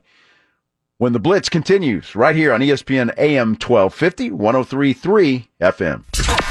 It's Rob Thompson. The biggest headlines in sports. Rudy J and I break them down weekday mornings, 7 till 10 on R&R in the Morning. San Antonio Sports Star, ESPN AM 1250 and 103.3 FM. This is the Blitz right here on San Antonio Sports Star, ESPN AM 1250 and 103.3 FM. I'm Joe Reinagle. That's Michael Jimenez filling in for The great Jason Minix. The great? Well, I felt generous. The average Jason Minix? The above average. The above average. Hey, if you want to call in, and forgive me for neglecting the phone lines here, the Kielbasa Bacon phone lines are open. If you've got a Manu Ginobili memory that you want to share with us, or any Spurs Glory Day memory that you'd like to share, please do. Kielbasa Bacon phone lines are 656-ESPN or 656-3776. Of course, there's a 210 behind that. But give us a call if you've got a memory. We'd love to hear about your memory of Manu Ginobili, who, by the way, was just named as a finalist for the Pro Basketball Hall of Fame. And so congratulations goes out to Manu Ginobili and the entire Spurs franchise, because he is the headliner. He's going to get in the Hall of Fame. I don't think there's any question about it. And so it's just a great day for the San Antonio Spurs and the city of San Antonio. I got a question for y'all. How cool is it? Because I look at what is on this ballot, the finalists that were mentioned. How cool is it for him that he gets to basically headline a ballot? That's true. I mean, because, Tim Duncan had to share the stage with Kobe Bryant. Right. And Kevin Garnett. So, Manu's basically going to have it to himself. I mean, because if anyone makes it with him, it's not going to be as big of a name, as big of a champion. But, I mean, what I'm going to love about all this is that they're going to have to take down his jersey from the rafters and then put the Hall of Fame banner on there. That's right. Because that's what they have on David's, and what they have on Gervin's, and that's what they have on Tim's. Mm-hmm. So you're going to see that. And then Tony Parker's eventually. I think that Tony's also a first ballot Hall of Famer as well. And that's not me just being a fanboy, but we had that conversation last hour about, Chris Paul getting all the love and all of these point guards along the way, whether it be Gary Payton or Steve Nash, Russell Westbrook. But you know what? John Stockton. Yep, John Stockton. Who has the rings? Who has the rings? That's right. TP does it. TP9 has the rings. Most underrated point guard of his time, without a doubt. The most underrated. He didn't get the love he deserved. And I will say this, during his time, especially from about 2005 to 2010, he was the best point guard in the league. I agree. Hey, does Pop get a banner? Absolutely. Because he doesn't have a jersey number. No, he'll get a banner. Remember, Tom Landry, right, in the Ring of Honor with the Cowboys, he's got his hat. Oh, okay. Now with Pop, I don't know. Do you put a beard on him? He doesn't always have the beard, though. Yeah, I don't know. I kind of like Pop with the mullet, like when he two just eyes shaved with off. like the eyebrows like furrowed. Now, does the Pro Basketball Hall of Fame have a bust like the NFL? And if so, does Manu have hair or is he bald? And when you close your eyes and think about Manu Ginobili, is he a bald man? Or is he going around with hair flopping all over the place? You don't have to close your eyes and imagine that. Just look at Jason Minix. He looks just like him. Dude, Minix was talking to me about that yesterday. He goes, I did not know that my bald spot was that bad until I saw the photos you were taking from the angle that you were at. Yeah, I think you put Minix and Manu side by side, you couldn't tell the difference, except for the height, obviously. But, they both got the same bald spot. So, and physique. Yes, that's exactly right. So, hey, Jason will be back here on Monday. He's just taking a well-deserved day off. That guy is a monster. I'm going to tell you, he doesn't get enough credit. We're at the Super Bowl. That guy, he runs that place. Oh, I know. He basically runs Radio Row. You've got handlers coming up and talking to Jason, and Jason will say, nah, we don't want that. Or, yeah, we'll do that, but we can only do it here. And 9 times out of 10, he got what he wanted. Yeah, he told one of the players, "Oh no, it was a musician, Diplo." Yeah, he was like, "No, Diplo can have his lunch after our interview." No, right? No, then we just won't have him. Well, we couldn't because we were going to record that interview. Yeah, but we were about 20 minutes out from going live. And so we had no time. So that was it. And so I think there was a little bit more time than that. I think he had about an hour and a half before going on. No, but the way we were right against it. Yeah, we were against it. Okay, then that makes sense. But it was just kind of funny out there. He was just like, no. But he knows every handler. He seems to know like every agent and every person out there because, but the weird thing about it is, and the next time they have Radio Row, I'm gonna walk around, pretend like I work there, and I'm gonna give them some ID cards that say, please write down your name so that we know who you are. Because if they're not a quarterback, We don't know who they are, man. Justin Jefferson was walking right around us repeatedly, had no idea that was him. That's on you.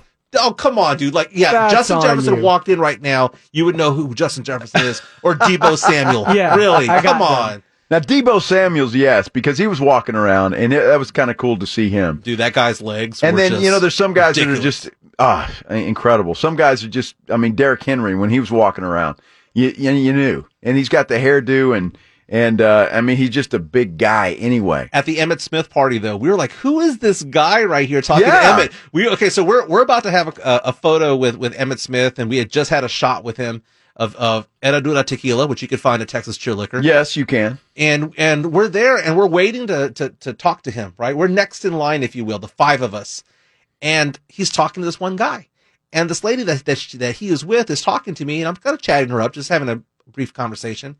And I'm thinking to myself, who is this guy? And it's Aaron Jones, star running back of the Green Bay Packers. And it was so cool. But that was probably the best thing about Radio Row, was seeing these players light up when they saw the legends go by. When you see a running back sit there, we had Blount, LeGarrette Blount. LeGarrette Blount. He was there, and then he saw Barry Sanders walk by. And he just turned 5 years old all over again. He became a fanboy. But when you see Warren Moon, you saw Joe Montana out there. That's so much fun. I know it's been a week, but I'm still thinking about. Oh, it's spectacular. Yeah, seeing Barry Sanders was incredible because of all. I love Walter Payton, but man, for me, Barry Sanders was the guy. And I literally cried when he retired after only 10 years. And oh man, just to watch that guy run was just the most incredible thing. And you watch him with your mouth open. Dude, and when I saw him, I was in the green room, which I wasn't supposed to be in, apparently. And because, Minix gets hangry. Yeah, he does. So he needed snacks. Angry. He needed snacks. So I'm out getting fetching you and Minix some chips or something. And I'm in a green room that I'm not supposed to be in. And I look over to my left, and there's this one guy standing there. And I'm going, man, I know this guy from somewhere. And then I'm looking at it because it's an older gentleman. Yeah. And I realize after about 3 seconds of looking at him that this is Barry Sanders. And in my head, I'm thinking about my football cards going, he's 5'8", I'm around that. That is the same guy. Yeah. That is the same guy. Man. But these guys need to be walking around. He needs to be wearing a Detroit Lions jersey all over the place so that we recognize who these guys are. No, dude, I knew who Barry Sanders was immediately. There was no issue there at all. And then Joe Montana walks by. You know who he is as well. And it's just a really cool place to be because everybody converges there. I mean, they all are sponsored by somebody, right? They're all sponsored by somebody. We're sitting at a table, and we see Sean Payton walk by, and then here comes Micah Parsons, and then here comes CeeDee Lamb, and then here comes Debo Samuel, here comes Barry Sanders, Joe Montana, and throughout this entire thing, we have that loudmouth guy doing his show, Pat McAfee. Oh my gosh. He was about 20 yards from our booth, but my goodness, they have the Old Spice deodorant booth right next to him for a reason. Which you took about 30 of, 13, I think, right? 13. But you know what? My wife put them in a nice little box. She was really excited about it. Was she going to re-gift? Yeah, maybe she will. So you've done some good. Hey, we're celebrating Manu Ginobili. He is a finalist for the Pro Basketball Hall of Fame. If you've got a memory of Manu you want to share with us and the rest of San Antonio, please do so. Kielbasa Bacon phone lines are open at 656-ESPN or 656-3776. We're also celebrating Tim Duncan, except there's one guy that's throwing a little trash his way. We're going to talk about that on the other side when we come back. Joe Reinagle, Jason Minix, The Blitz. This is The Blitz. We are back on a Friday afternoon. Thank you for joining us and being here with us. I'm Joe Reinagle, and Michael Jimenez is sitting across the desk from me, filling in for Jason Minix today, who is off on a well-deserved day off. And happy to have you here, Michael. You keep on saying well-deserved day off like you're trying to convince yourself that that's true. Well, yeah, I was a little upset that he took the day off. But, it's like, and then when they told me that you were filling in, I'm like, geez, this day's not starting off very well. I think I told you that I'm filling in, and you're just looking back at me kind of weird. Yeah, it's like, dude, did you just make that up? I mean, I won a contest again for Is this. that what it is? Yeah. I mean, I'm here because of Rock the Mic, and they just never got rid of me, right? Yeah, and so you just wormed your way into the building, and you said, Minix is going to be off. I'm just going to pretend I know. like Rob told me that I can fill in for you. Dude, I somehow have a show here Monday through Friday. That's from incredible, noon to isn't it? 2, Isn't that nice? Which is crazy. But yeah, I mean, Joe, I've known you for the longest time. Long time, yeah. I've known you for 22 years now, 23 Yeah, I years. would say, yeah. That's yeah. amazing. There was a time that we were in the newsroom recently. I went back to Ken's for about a year and a half to produce news, probably around 2013 or 14. Yep. And I remember Bill Taylor walking around the newsroom going, "Who was here in the 90s?" And I don't know, he was like, show of hands. And you raised your hand, and Sarah Lucero, who was still there at the time, raised her hand, and Deborah Knapp raised her hand.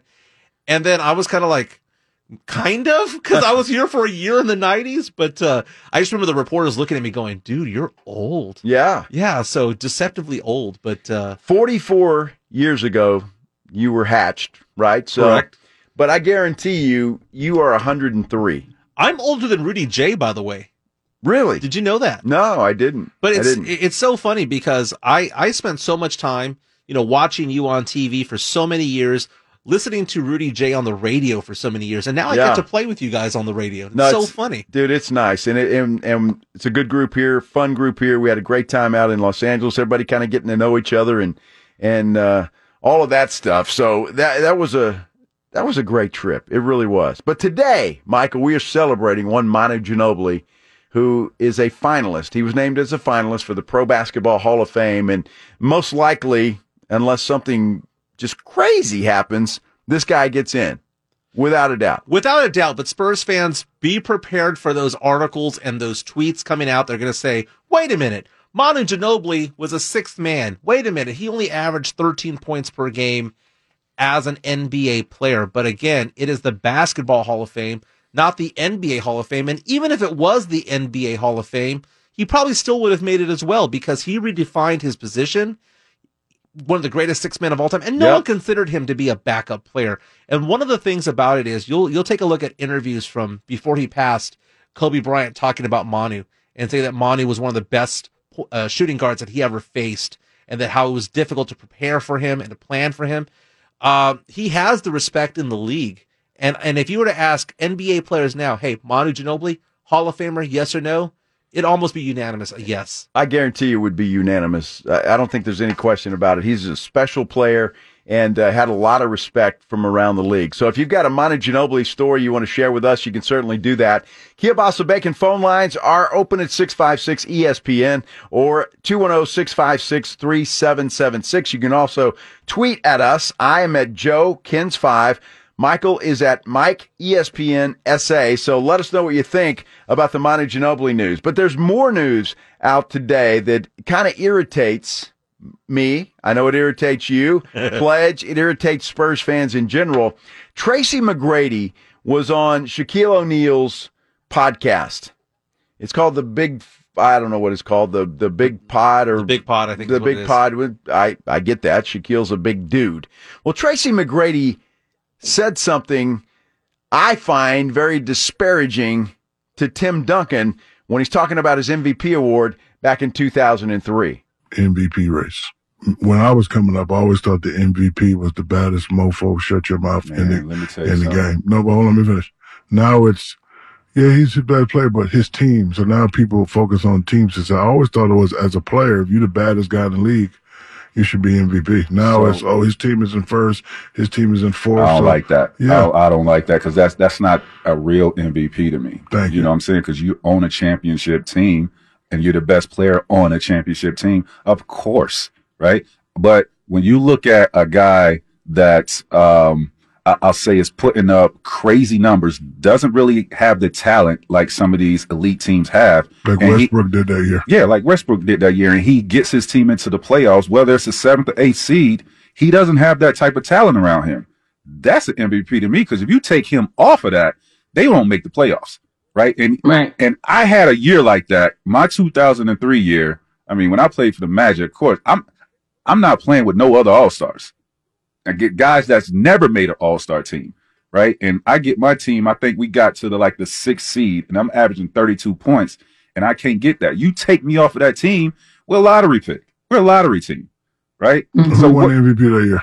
I think Tim Duncan got it that year. Tim Duncan got it that year. And the Spurs, you take him off of the Spurs, they still make the playoffs. That's true. Because they were that great.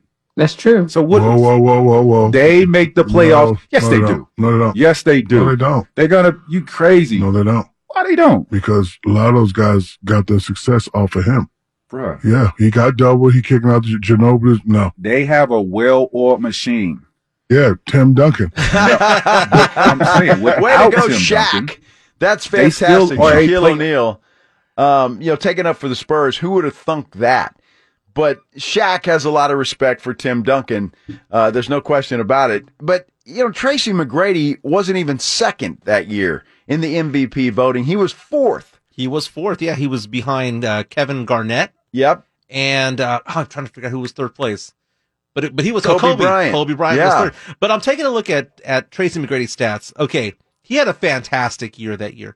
32 points a game, 6.5 rebounds, 5.5 assists, almost 2 steals a game, and also a block a game. I mean, he had a monster year. I get that. But I mean, it's not like these other players didn't have monster years either. So, I mean, I understand why he's upset about it all, but his whole thing about, my team wouldn't have made the playoffs if it wasn't for me. It would be a lottery team if it wasn't for me. That's true.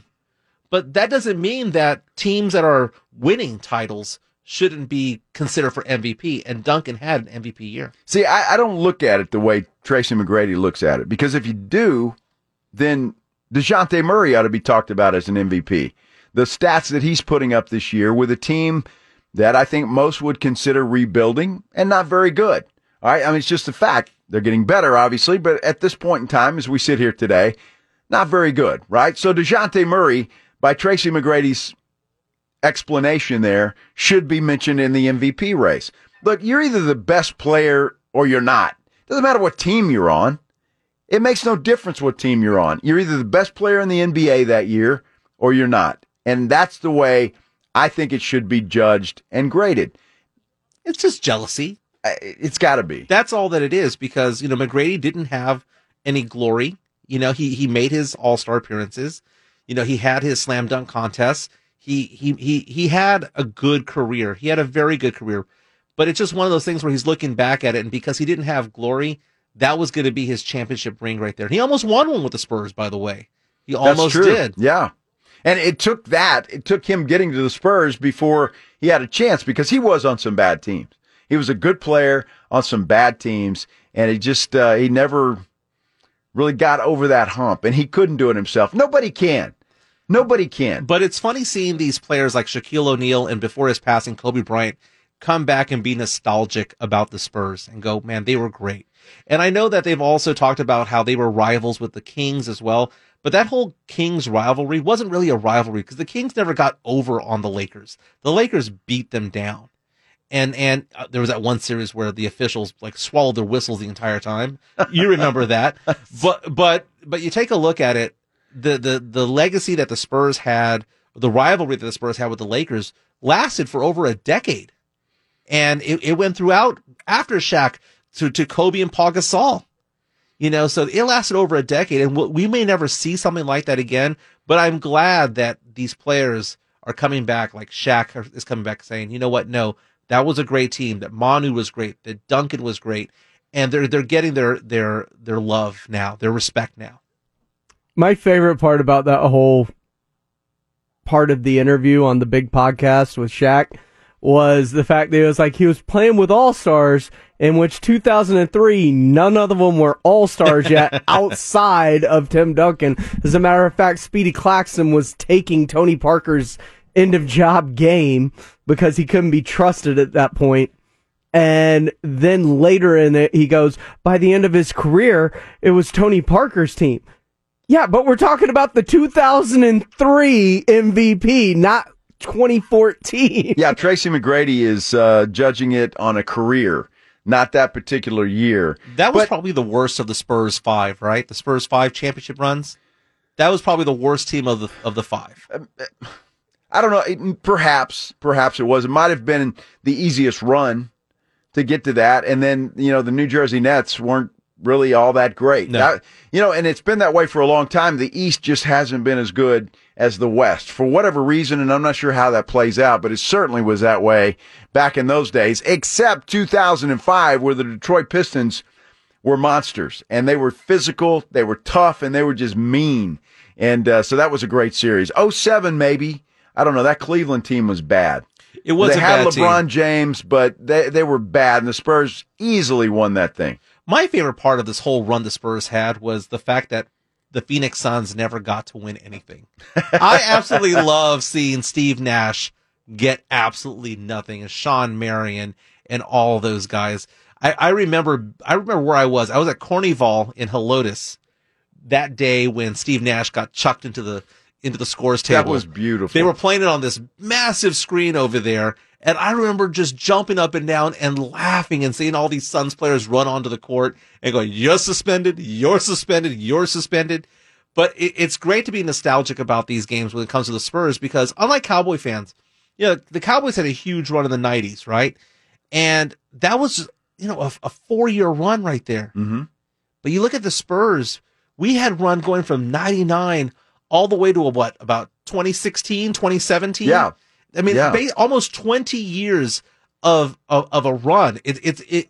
People will refuse to call it a dynasty. It was beyond a dynasty. It was Absolutely. an era. It was a dynasty. Who's not going to call that a dynasty? I do too, but there's the haters and detractors will say that. But it was an era. No different than the New England Patriots in the NFL. I think it's much different.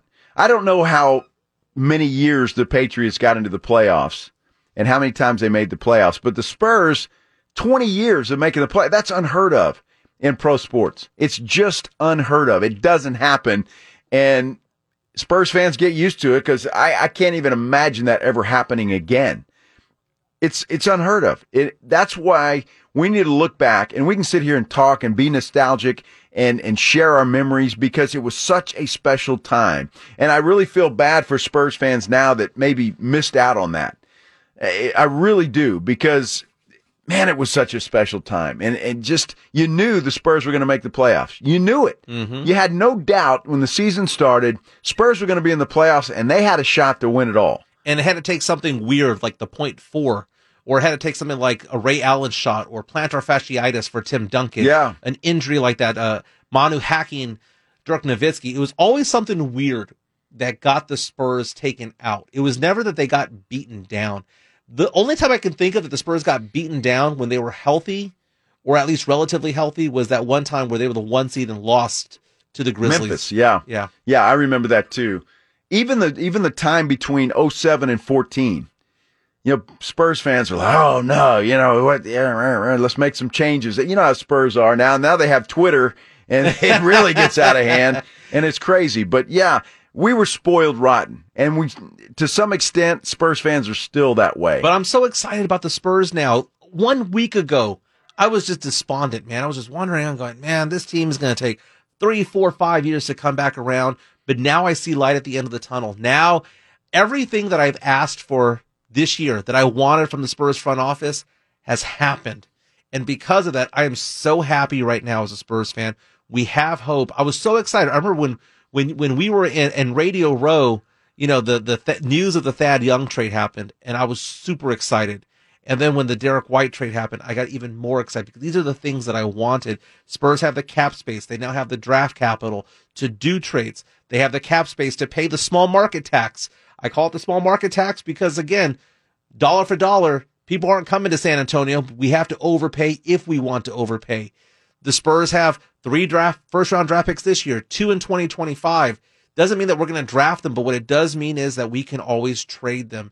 If the Spurs make a run and try to get into the play-in tournament, I'm happy. I was part of Team Tank. I was the captain of Team Tank for so long, but now I can't complain. I wanted Vassell to be a starter. I wanted Primo to get minutes. Everything that I wanted has now come true. It's almost as though Brian Wright listens to Halftime Monday through Friday from noon to 2. Yeah, you keep thinking that. You keep thinking that, and I hope that helps you sleep better. By the way, I've got some chonkless in the office for you. And they also call those flip-flops. Flip-flops, Yeah. No, Dude, you're flipping around like a catfish on the deck. How can I? Come on. How can I not be happy for what Flip-flop. the Spurs have done? No, you should when be. they've done everything that I wanted. Because I've been saying this from the get-go. My problem is, and this is what I get concerned about, is why do the Spurs wait so long to do the obvious? The obvious was that Derek White was not a compliment for DeJounte Murray. That was obvious. The obvious was they should have been playing Keldon Johnson, but they waited. They should have been playing, well, Devin Vassell, had there been a G League that year, in the COVID year, they would have sent him down there. We never would have seen him. It's almost like it has to be forced upon Pop for this to happen. Nothing was forced upon anybody. Nothing was forced upon anybody. And Keldon if you played- have Derek White and you're paying Derek White the money that you're paying Derek White, what are you going to bench him? No, you're not. You're not going to do that. Repurpose him as a six man. Dude, please. But he's good. But this Please. was, but that Boston trade, by the way, which is funny because the Boston media, CelticsBlog.com, said that the Spurs took advantage of the Celtics. That the Richardson for White was what they thought what the trade was going to be, and they're like, oh, okay, I guess. But when they found out Romeo Langford was part of it and a first-round draft pick, a lot of Celtics fans were upset. But I will say this, though. I think it's a win-win for both teams. Timing is everything. And that's what happened in this particular deal. So everybody can scream and cry and, Primo needs to play. Vassell needs to play. Vassell needs to start, and now he is. And yeah, now he is. You're right. And that cleared the way. And Vassell's effort and his play facilitated being able to get rid of Derek White. And you're right. So Derek White goes to Boston, and it is a win-win because he is blowing up there. But, I have this ongoing joke that if the G League existed back in 2003 and 05, that Parker and Monty would have gone out there, and we never would have had them on the varsity squad.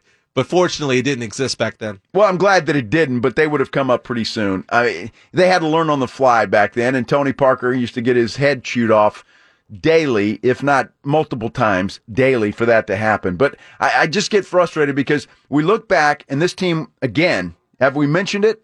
20 years, they go to the playoffs. 20 years. I think Pop might know what he's doing.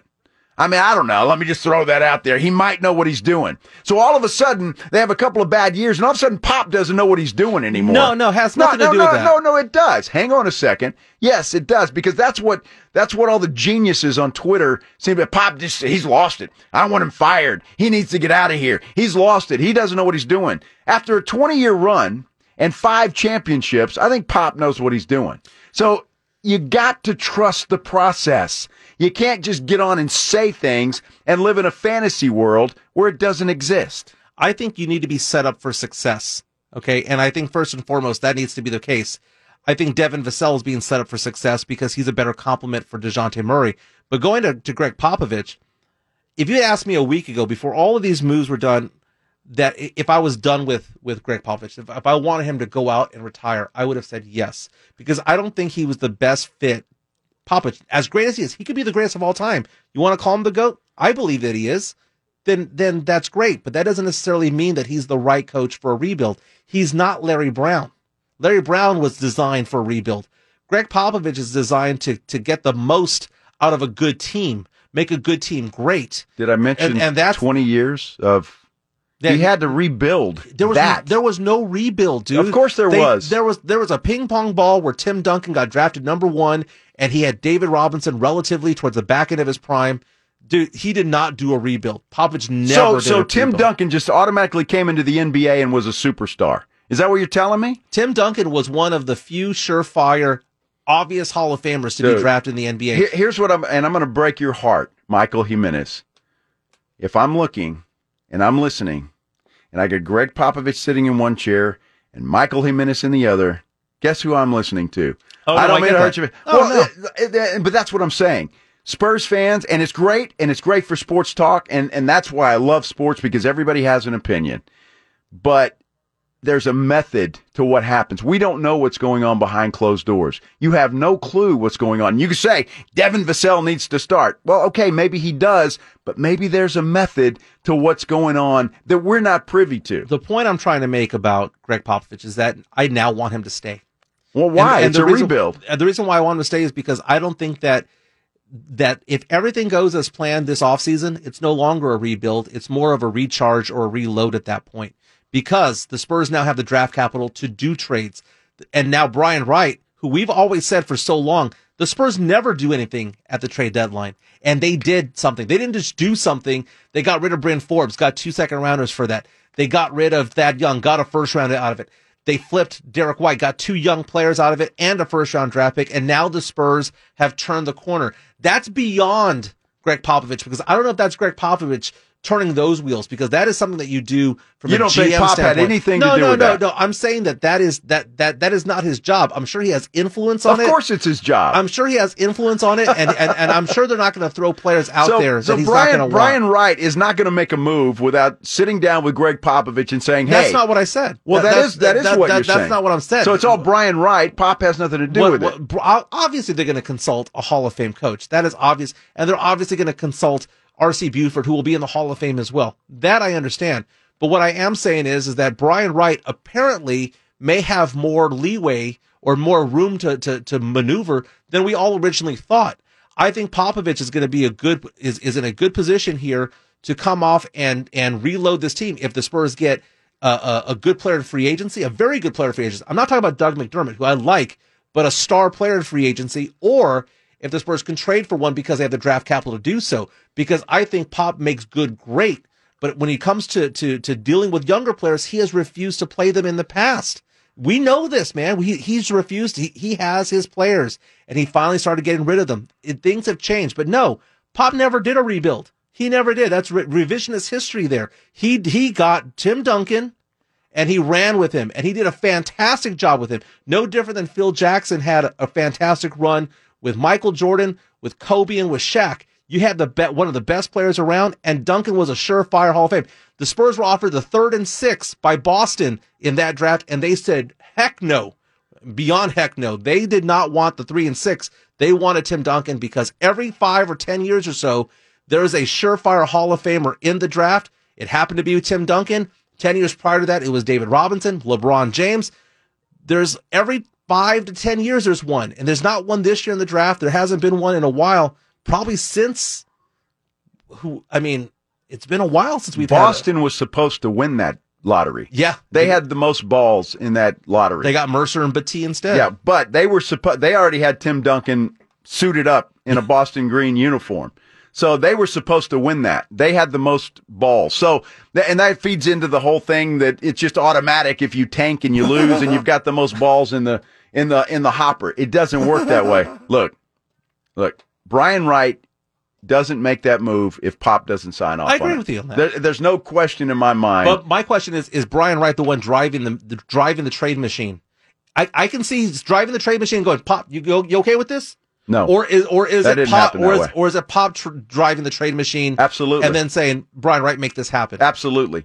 It's a team effort. Okay. But I guarantee you, Pop's going. Brian Wright's sitting there. Hey, the Boston Celtics just called. They like Derek White. This is what they're offering. Pop's going to say, no, I don't want that. Brian Wright's going to go back to Boston and say, guess what? We're not going to make that deal. Jeff Garcia from Ken's 5 Locked On Spurs on YouTube saying, Pop learned from his mentor Don Nelson on not playing young players. He didn't play young players. But look at Josh Primo right now. Everybody's calling for him. Is a baby. Everybody's talking about Josh Primo, and he needs to play. Right now, the kid can't get out of his own way. But you know what? It's good to learn on the job. That's what he's doing in the G League. And I love it. That's what he's doing in the G League. He's not going back. Everybody's talking about Josh Primo needs to play. He just doesn't have the stamina yet. He doesn't know the NBA yet. He's a baby. At the end of the day, I'm happy. Is a baby. At the end of the day, I'm happy with everything the Spurs have done. You can call that a flip-flop, but everything that I wanted as a fan... Oh, I do call it a flip-flop, and it is. Everything I wanted as a fan has come true, and I'm happy as a Spurs fan because we have hope, and you know what? We have outs. We have the ability to make moves, and I'm saying we because I'm a Spurs fan, and Cowboy fans get to do that. I get to do that. You're a Titan fan. I got no problem. I'm a Spurs fan too, but in this one... You got to trust the process, my friend, and you can't just get on Twitter and make a wish list of things to happen. It just doesn't happen that way. But it's been like Santa You Claus gotta visited trust because the wish list came true. And you should have trusted the process. And we'd be sitting here today agreeing on this instead of disagreeing. I knew it would happen. We went 2.5 hours without an argument, and it happened. I think it's good. So I think it's a good time to tease something that is just disgusting. What a teacher did to a bunch of students. We're going to talk about that right after a Sports Center update with James Pledger. Joe Reinagle, Jason Minix, The Blitz on San Antonio Sports Star, ESPN 1250, 103.3 FM.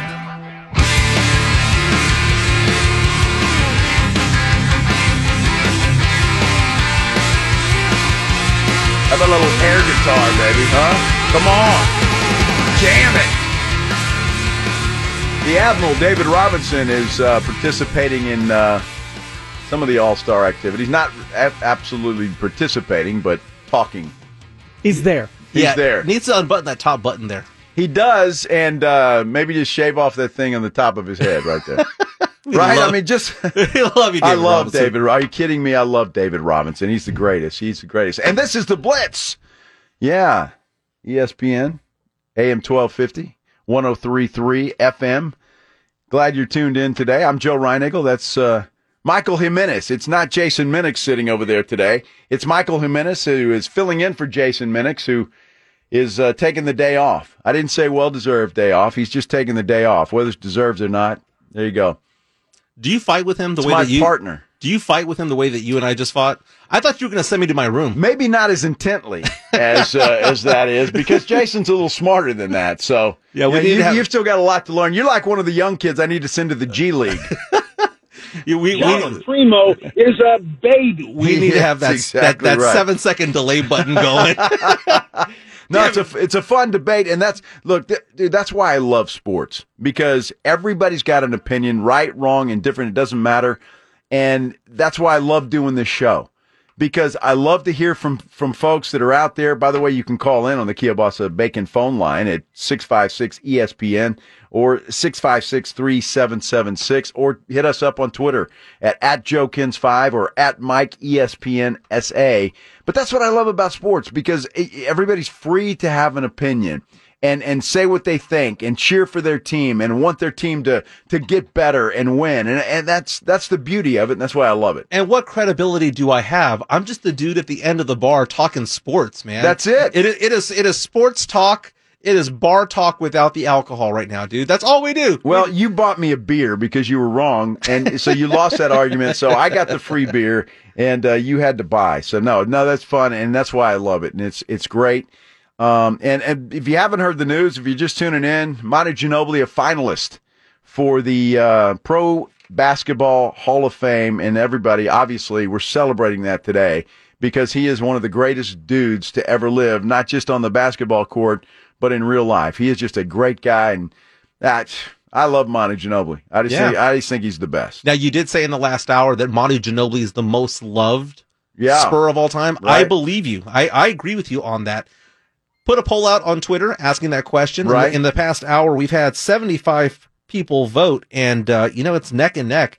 Tim Duncan at 49%, Manu at 45%, David Robinson at 6%. Kind of weird. Not one vote for Tony Parker. Wow, so he's on the list. Yeah. Yeah, and again, that's just Tony Parker, right? I mean, disrespected. Or not disrespected, underestimated, perhaps. Right. He doesn't get the same love that those other three guys do, and I get that, and I think even Tony knows that, and I don't know if it bothers him or not. Maybe it does.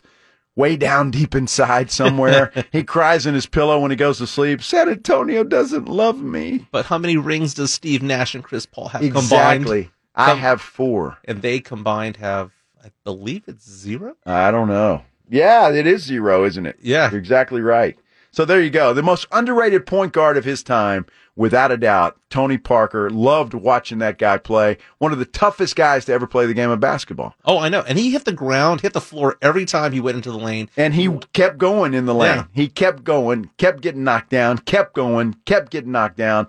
And once he developed his jump shot, boom. That's it right there. The rocket. And that's took why off. I get excited about players like Keldon Johnson, because Keldon Johnson has gone from a 34% three-point shooter to a 43% three-point shooter. Obviously, he's putting in the time and the effort to go out there and learn and be coachable. And that's what gets me so excited. I'm still kind of questioning as to who has the higher ceiling. Is it Vassell or is it Keldon? Right now, I still think it's Vassell. I'm a big Vassell fan. Huge fan. That's why I've wanted him to start for so long.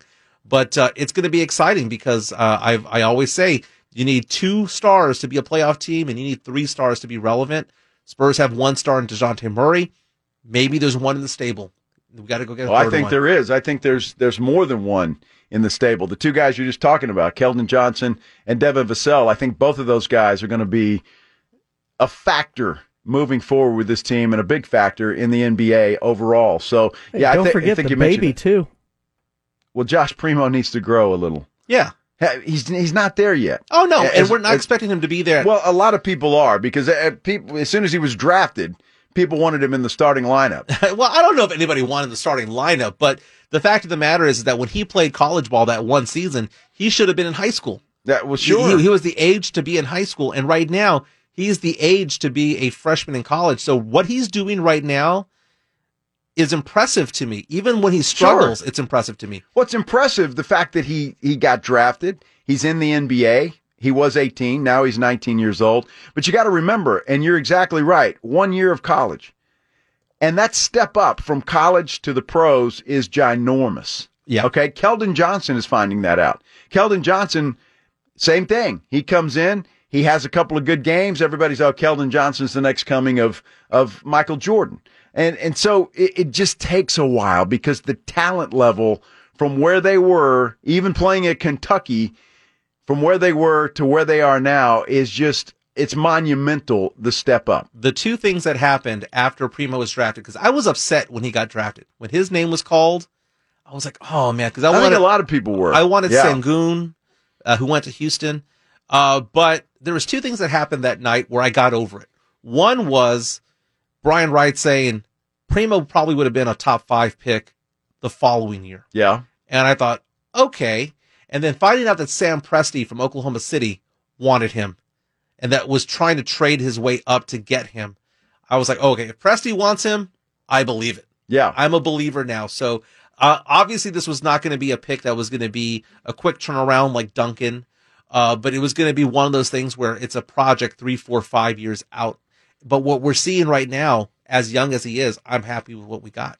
Well, I think, again, the sky's the limit for this kid. But he's got a lot to learn. He absolutely has a lot to learn. And Greg Popovich is going to be his coach for a few more years. You think a few more years? Because Pop is enjoying what he's doing right now. Wow. He's enjoying it. And I don't see him leaving anytime soon. And I know that disappoints a lot of people. I'm happy about it. Because Greg Popovich, I don't like the politics and all of that stuff. He's free to do it, and that's cool. I don't care. But he's one hell of a basketball coach. And I just think that he is the right guy for this team right now. I honestly do, and I think he's going to be around a while. I mean, what else is he going to do? He's healthy, but he's got nothing else to do. I mean, honestly. So I can't see Pop going and sitting in a rocking chair somewhere. Or he doesn't play golf that I'm aware of. And I just don't see him leaving anytime soon. To me, it's like a chef. You could be the greatest cook of all time, greatest chef of all time, but if you don't have the ingredients in front of you, you can't put anything together. And I never really equated him to be like Larry Brown, because Larry Brown was somebody who was more of a teacher, and he was more of somebody who would bring somebody from the ground floor and bring them up. Well, who do you think Pop learned from? But the thing is, but the thing is that Larry Brown never got that glory in the NBA. He would get teams up, but he could never get them to the mountaintop. Mm-hmm. And I have always found that Popovich is best when he has the tools around him. He doesn't have to have everything around him, but he needs to have more tools around him. And now, with the way that the team is formulated, and he has built some of these players up, like Vassell, and the Spurs have done a good job with the draft when it comes to Vassell, getting Keldon Johnson as part of the trade for Kawhi Leonard, building Poeltl up. He's done a good job of that, but now it's just one of those things where I take a look at it, and if they can get him that second star, whether it's a Zach LaVine or a Karl Anthony Towns or a DeAndre Ayton, if they can get another star in the offseason because they have the draft capital to make that happen, then I'd want him to stay at this point. Call me a flip-flopper all you want at that point, but now I'm going, hey, that's the chef I want in the kitchen doing the cooking right now because he has the weaponry around him. Because very much like Phil Jackson was great when he had great players. And that's why I think Pop is a much better coach, and that debate to me is out the door. Agreed. Out the door completely, because Phil Jackson had a ton of stars at his disposal everywhere he coached. So I've got a whole closet full of chanclas for you. Boy, you are a flip-flopper, dude. Oh. I'm going to start calling you Michael Flip-Flop Jimenez. Everything I wanted came true. Michael Flip-Flop Jimenez. Brian Wright, R.C. Buford, Put Greg Popovich. Put that on your tweets, Michael Flip-Flop Jimenez. It's almost like my tweets out there came true. It's almost like when Pledge and I were watching college basketball a couple of years ago, doing Saturday Morning Hangover here on San Antonio Sports Star.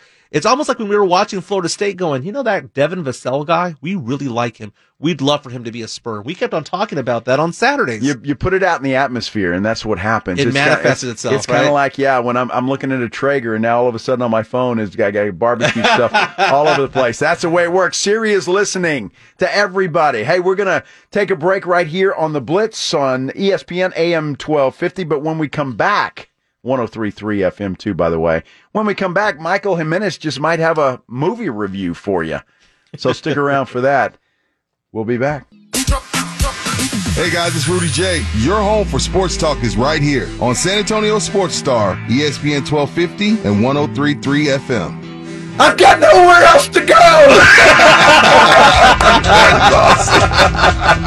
Dude, let me tell you something. Sitting here in between Flip-Flop Jimenez and Pleasure over here, these both of you need to go back to the G League. Because y'all got things to learn. We're continued our discussion in the break right there. Man, what a fun show this has been, Michael. I've had a Fun blast. and frustrating. Man, no, you know what? It's good. It's good to get that off my chest. It's a Friday. I mean, how can you be upset on a Friday? We're talking sports. We're having a debate, and everything is good. They continued, by the way, into the break there, but that's good. This is the Blitz, by the way, on ESPN AM 1250 and 103.3 FM. I'm Joe Reinigal. That's Michael Flip-Flop Jimenez. Pleasure's working the buttons back here. The acquired taste. Yeah, the acquired flip-flop.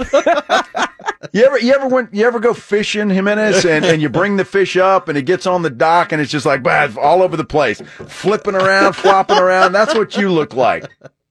Hey man, it's so funny. During the break, it was nice and peaceful in this room, and then and we're coming out like 5 seconds to go before we come back on, and Pledge is like, "Hey, remember when the Spurs tanked to get Tim Duncan?" And you got all pissed off for like 5 seconds. Well, they didn't tank. Good organizations don't tank. That's right. Legitimate ones don't. You're exactly right. They still had no guarantee. Boston had the balls. There's no guarantee, but you improved your odds by Boston not bringing had all the balls David back in the thing, and the Spurs got lucky. Hey, Whatever helps you sleep at night, Joe. Did the Knicks get Patrick Ewing with a cold envelope? Do you believe in that urban legend? Oh yeah, the frozen envelope. That's right. Yeah, wow. Yeah, because you saw David Stern go over there and grab one envelope and feel for the other and feel for the other. You conspiracy that one's not theorists. cold. Nope, that one's not cold. Conspiracy theorists. Who knows, right? I mean, it's the Knicks. They're kind of a crooked organization anyway. That's right. That's right. Hey, but thank you for doing the Officer and a Gentleman reenactment. Yes. For those of you who didn't know, on Wednesday, we do movie reviews on halftime at 1:30, and Joe he becomes part of it. But I off the top of my head, I was not planning on it to have you do that, but I'm glad that you ran with it. Well, you asked me to say that, and so I mean that's a pretty good line in that movie, right? And a pivotal part of the movie. I've got nowhere else to go! And by the way, believe it or not, that's not Richard Gere. That's me. I mean, it sounds just like him. I mean, wow. It's like Richard Gere, only the guy is more attractive, you know? Well, thanks, man. I'm more attractive than Richard That's Gere. what I was saying. That's exactly man. right. I set you up, baby. Yeah. I think Take that alley-oop. I think the flip-flop's going to catch on, Michael. I really do. It's going to catch on, buddy. I hope so, man, because again, I love the promo where that guy called in and said, you're an acquired taste. And then the next guy who calls in goes, hey, acquired taste, I have a question. Yeah. Well, that's good. It catches on. Let me ask Pledge a business question. What's the out time, Pledge? 55:50. 55:50. For Okay, 47. Minix usually does that, and I sit here and I just, I look at my phone or whatever, and he has to work. I actually had to work today, right? I mean, bringing us in and out, I had to work. It was a lot of fun, though, and again, Jason Minix will be back with us on Monday, and Michael will be where he's supposed to be, flip-flopping on halftime, and hey, we're having a birthday party for San Antonio Sports Star, turning 14 years old next week. Yeah. Next Thursday at the Roo Pub, we'll all be out there. Troy Aikman will be out there. His beer is available at the Roo Pub, by the way, so you can try that if you haven't had a chance to do it. It's really good. 8 Elite Lager. Yeah. 8 Elite Light Lager. Yeah, and it's really cool. It's going to be available in like stores like H-E-B and other stores coming up here, I think, right after the 1st of March. So you can get it and do that, but it's really good. And it's the Roo Pub. You drink beer I love right? beer. Yeah, I love yeah. beer. Well, it's a good beer. Have you tried it? I have not tried it yet, no. Well, Minix is hiding it from you because I think Minix has a whole refrigerator full of it. And he told me that I was at his house and he handed me one. He goes, "This is the last one I have." I'm like, okay, whatever, dude. So he's probably got a whole refrigerator. But yeah, Troy Aikman's supposed to be out there with us celebrating our birthday at the Roo Pub next Thursday. All the shows are going to be, except for R&R in the morning, but your show will be out there, and the Blitz Are we will be out there allowed as in well. the Roo Pub? Are 14-year-olds allowed in the Roo Pub? And now, I've been saying that for 15, we need to have a quinceañera. We need to have a San Antonio Sports Star quinceañera, a dance with a DJ and everything. That'll be good. I never understood that. My girls wanted to have a quinceañera, and I'm like, no, I got to pay for weddings. Dude, why do I want to pay Five of them? Why do I want to pay for a wedding when you turn 15? It's exactly because what it that's is. basically what it is. Yeah, And my daughter had a Sweet 16 that was basically took the place of the quinceañera. Yeah, a lot of money spent on it. A lot of money. So you did that whole thing, right? I did, but we had a lot of people pitch in, so it wasn't too bad. Yeah. All right, Michael, it's been a lot of fun. I appreciate you sitting in there for Jason Minix, and I've had a great time today doing everything, but we got to get out of here because it's time to start the weekend, baby. All right, so we'll be back with you on Monday. R&R in the morning will kick things off. Have a great weekend, everybody. Go DeJounte Murray, baby. All-Star game. Ladies and gentlemen, the weekend.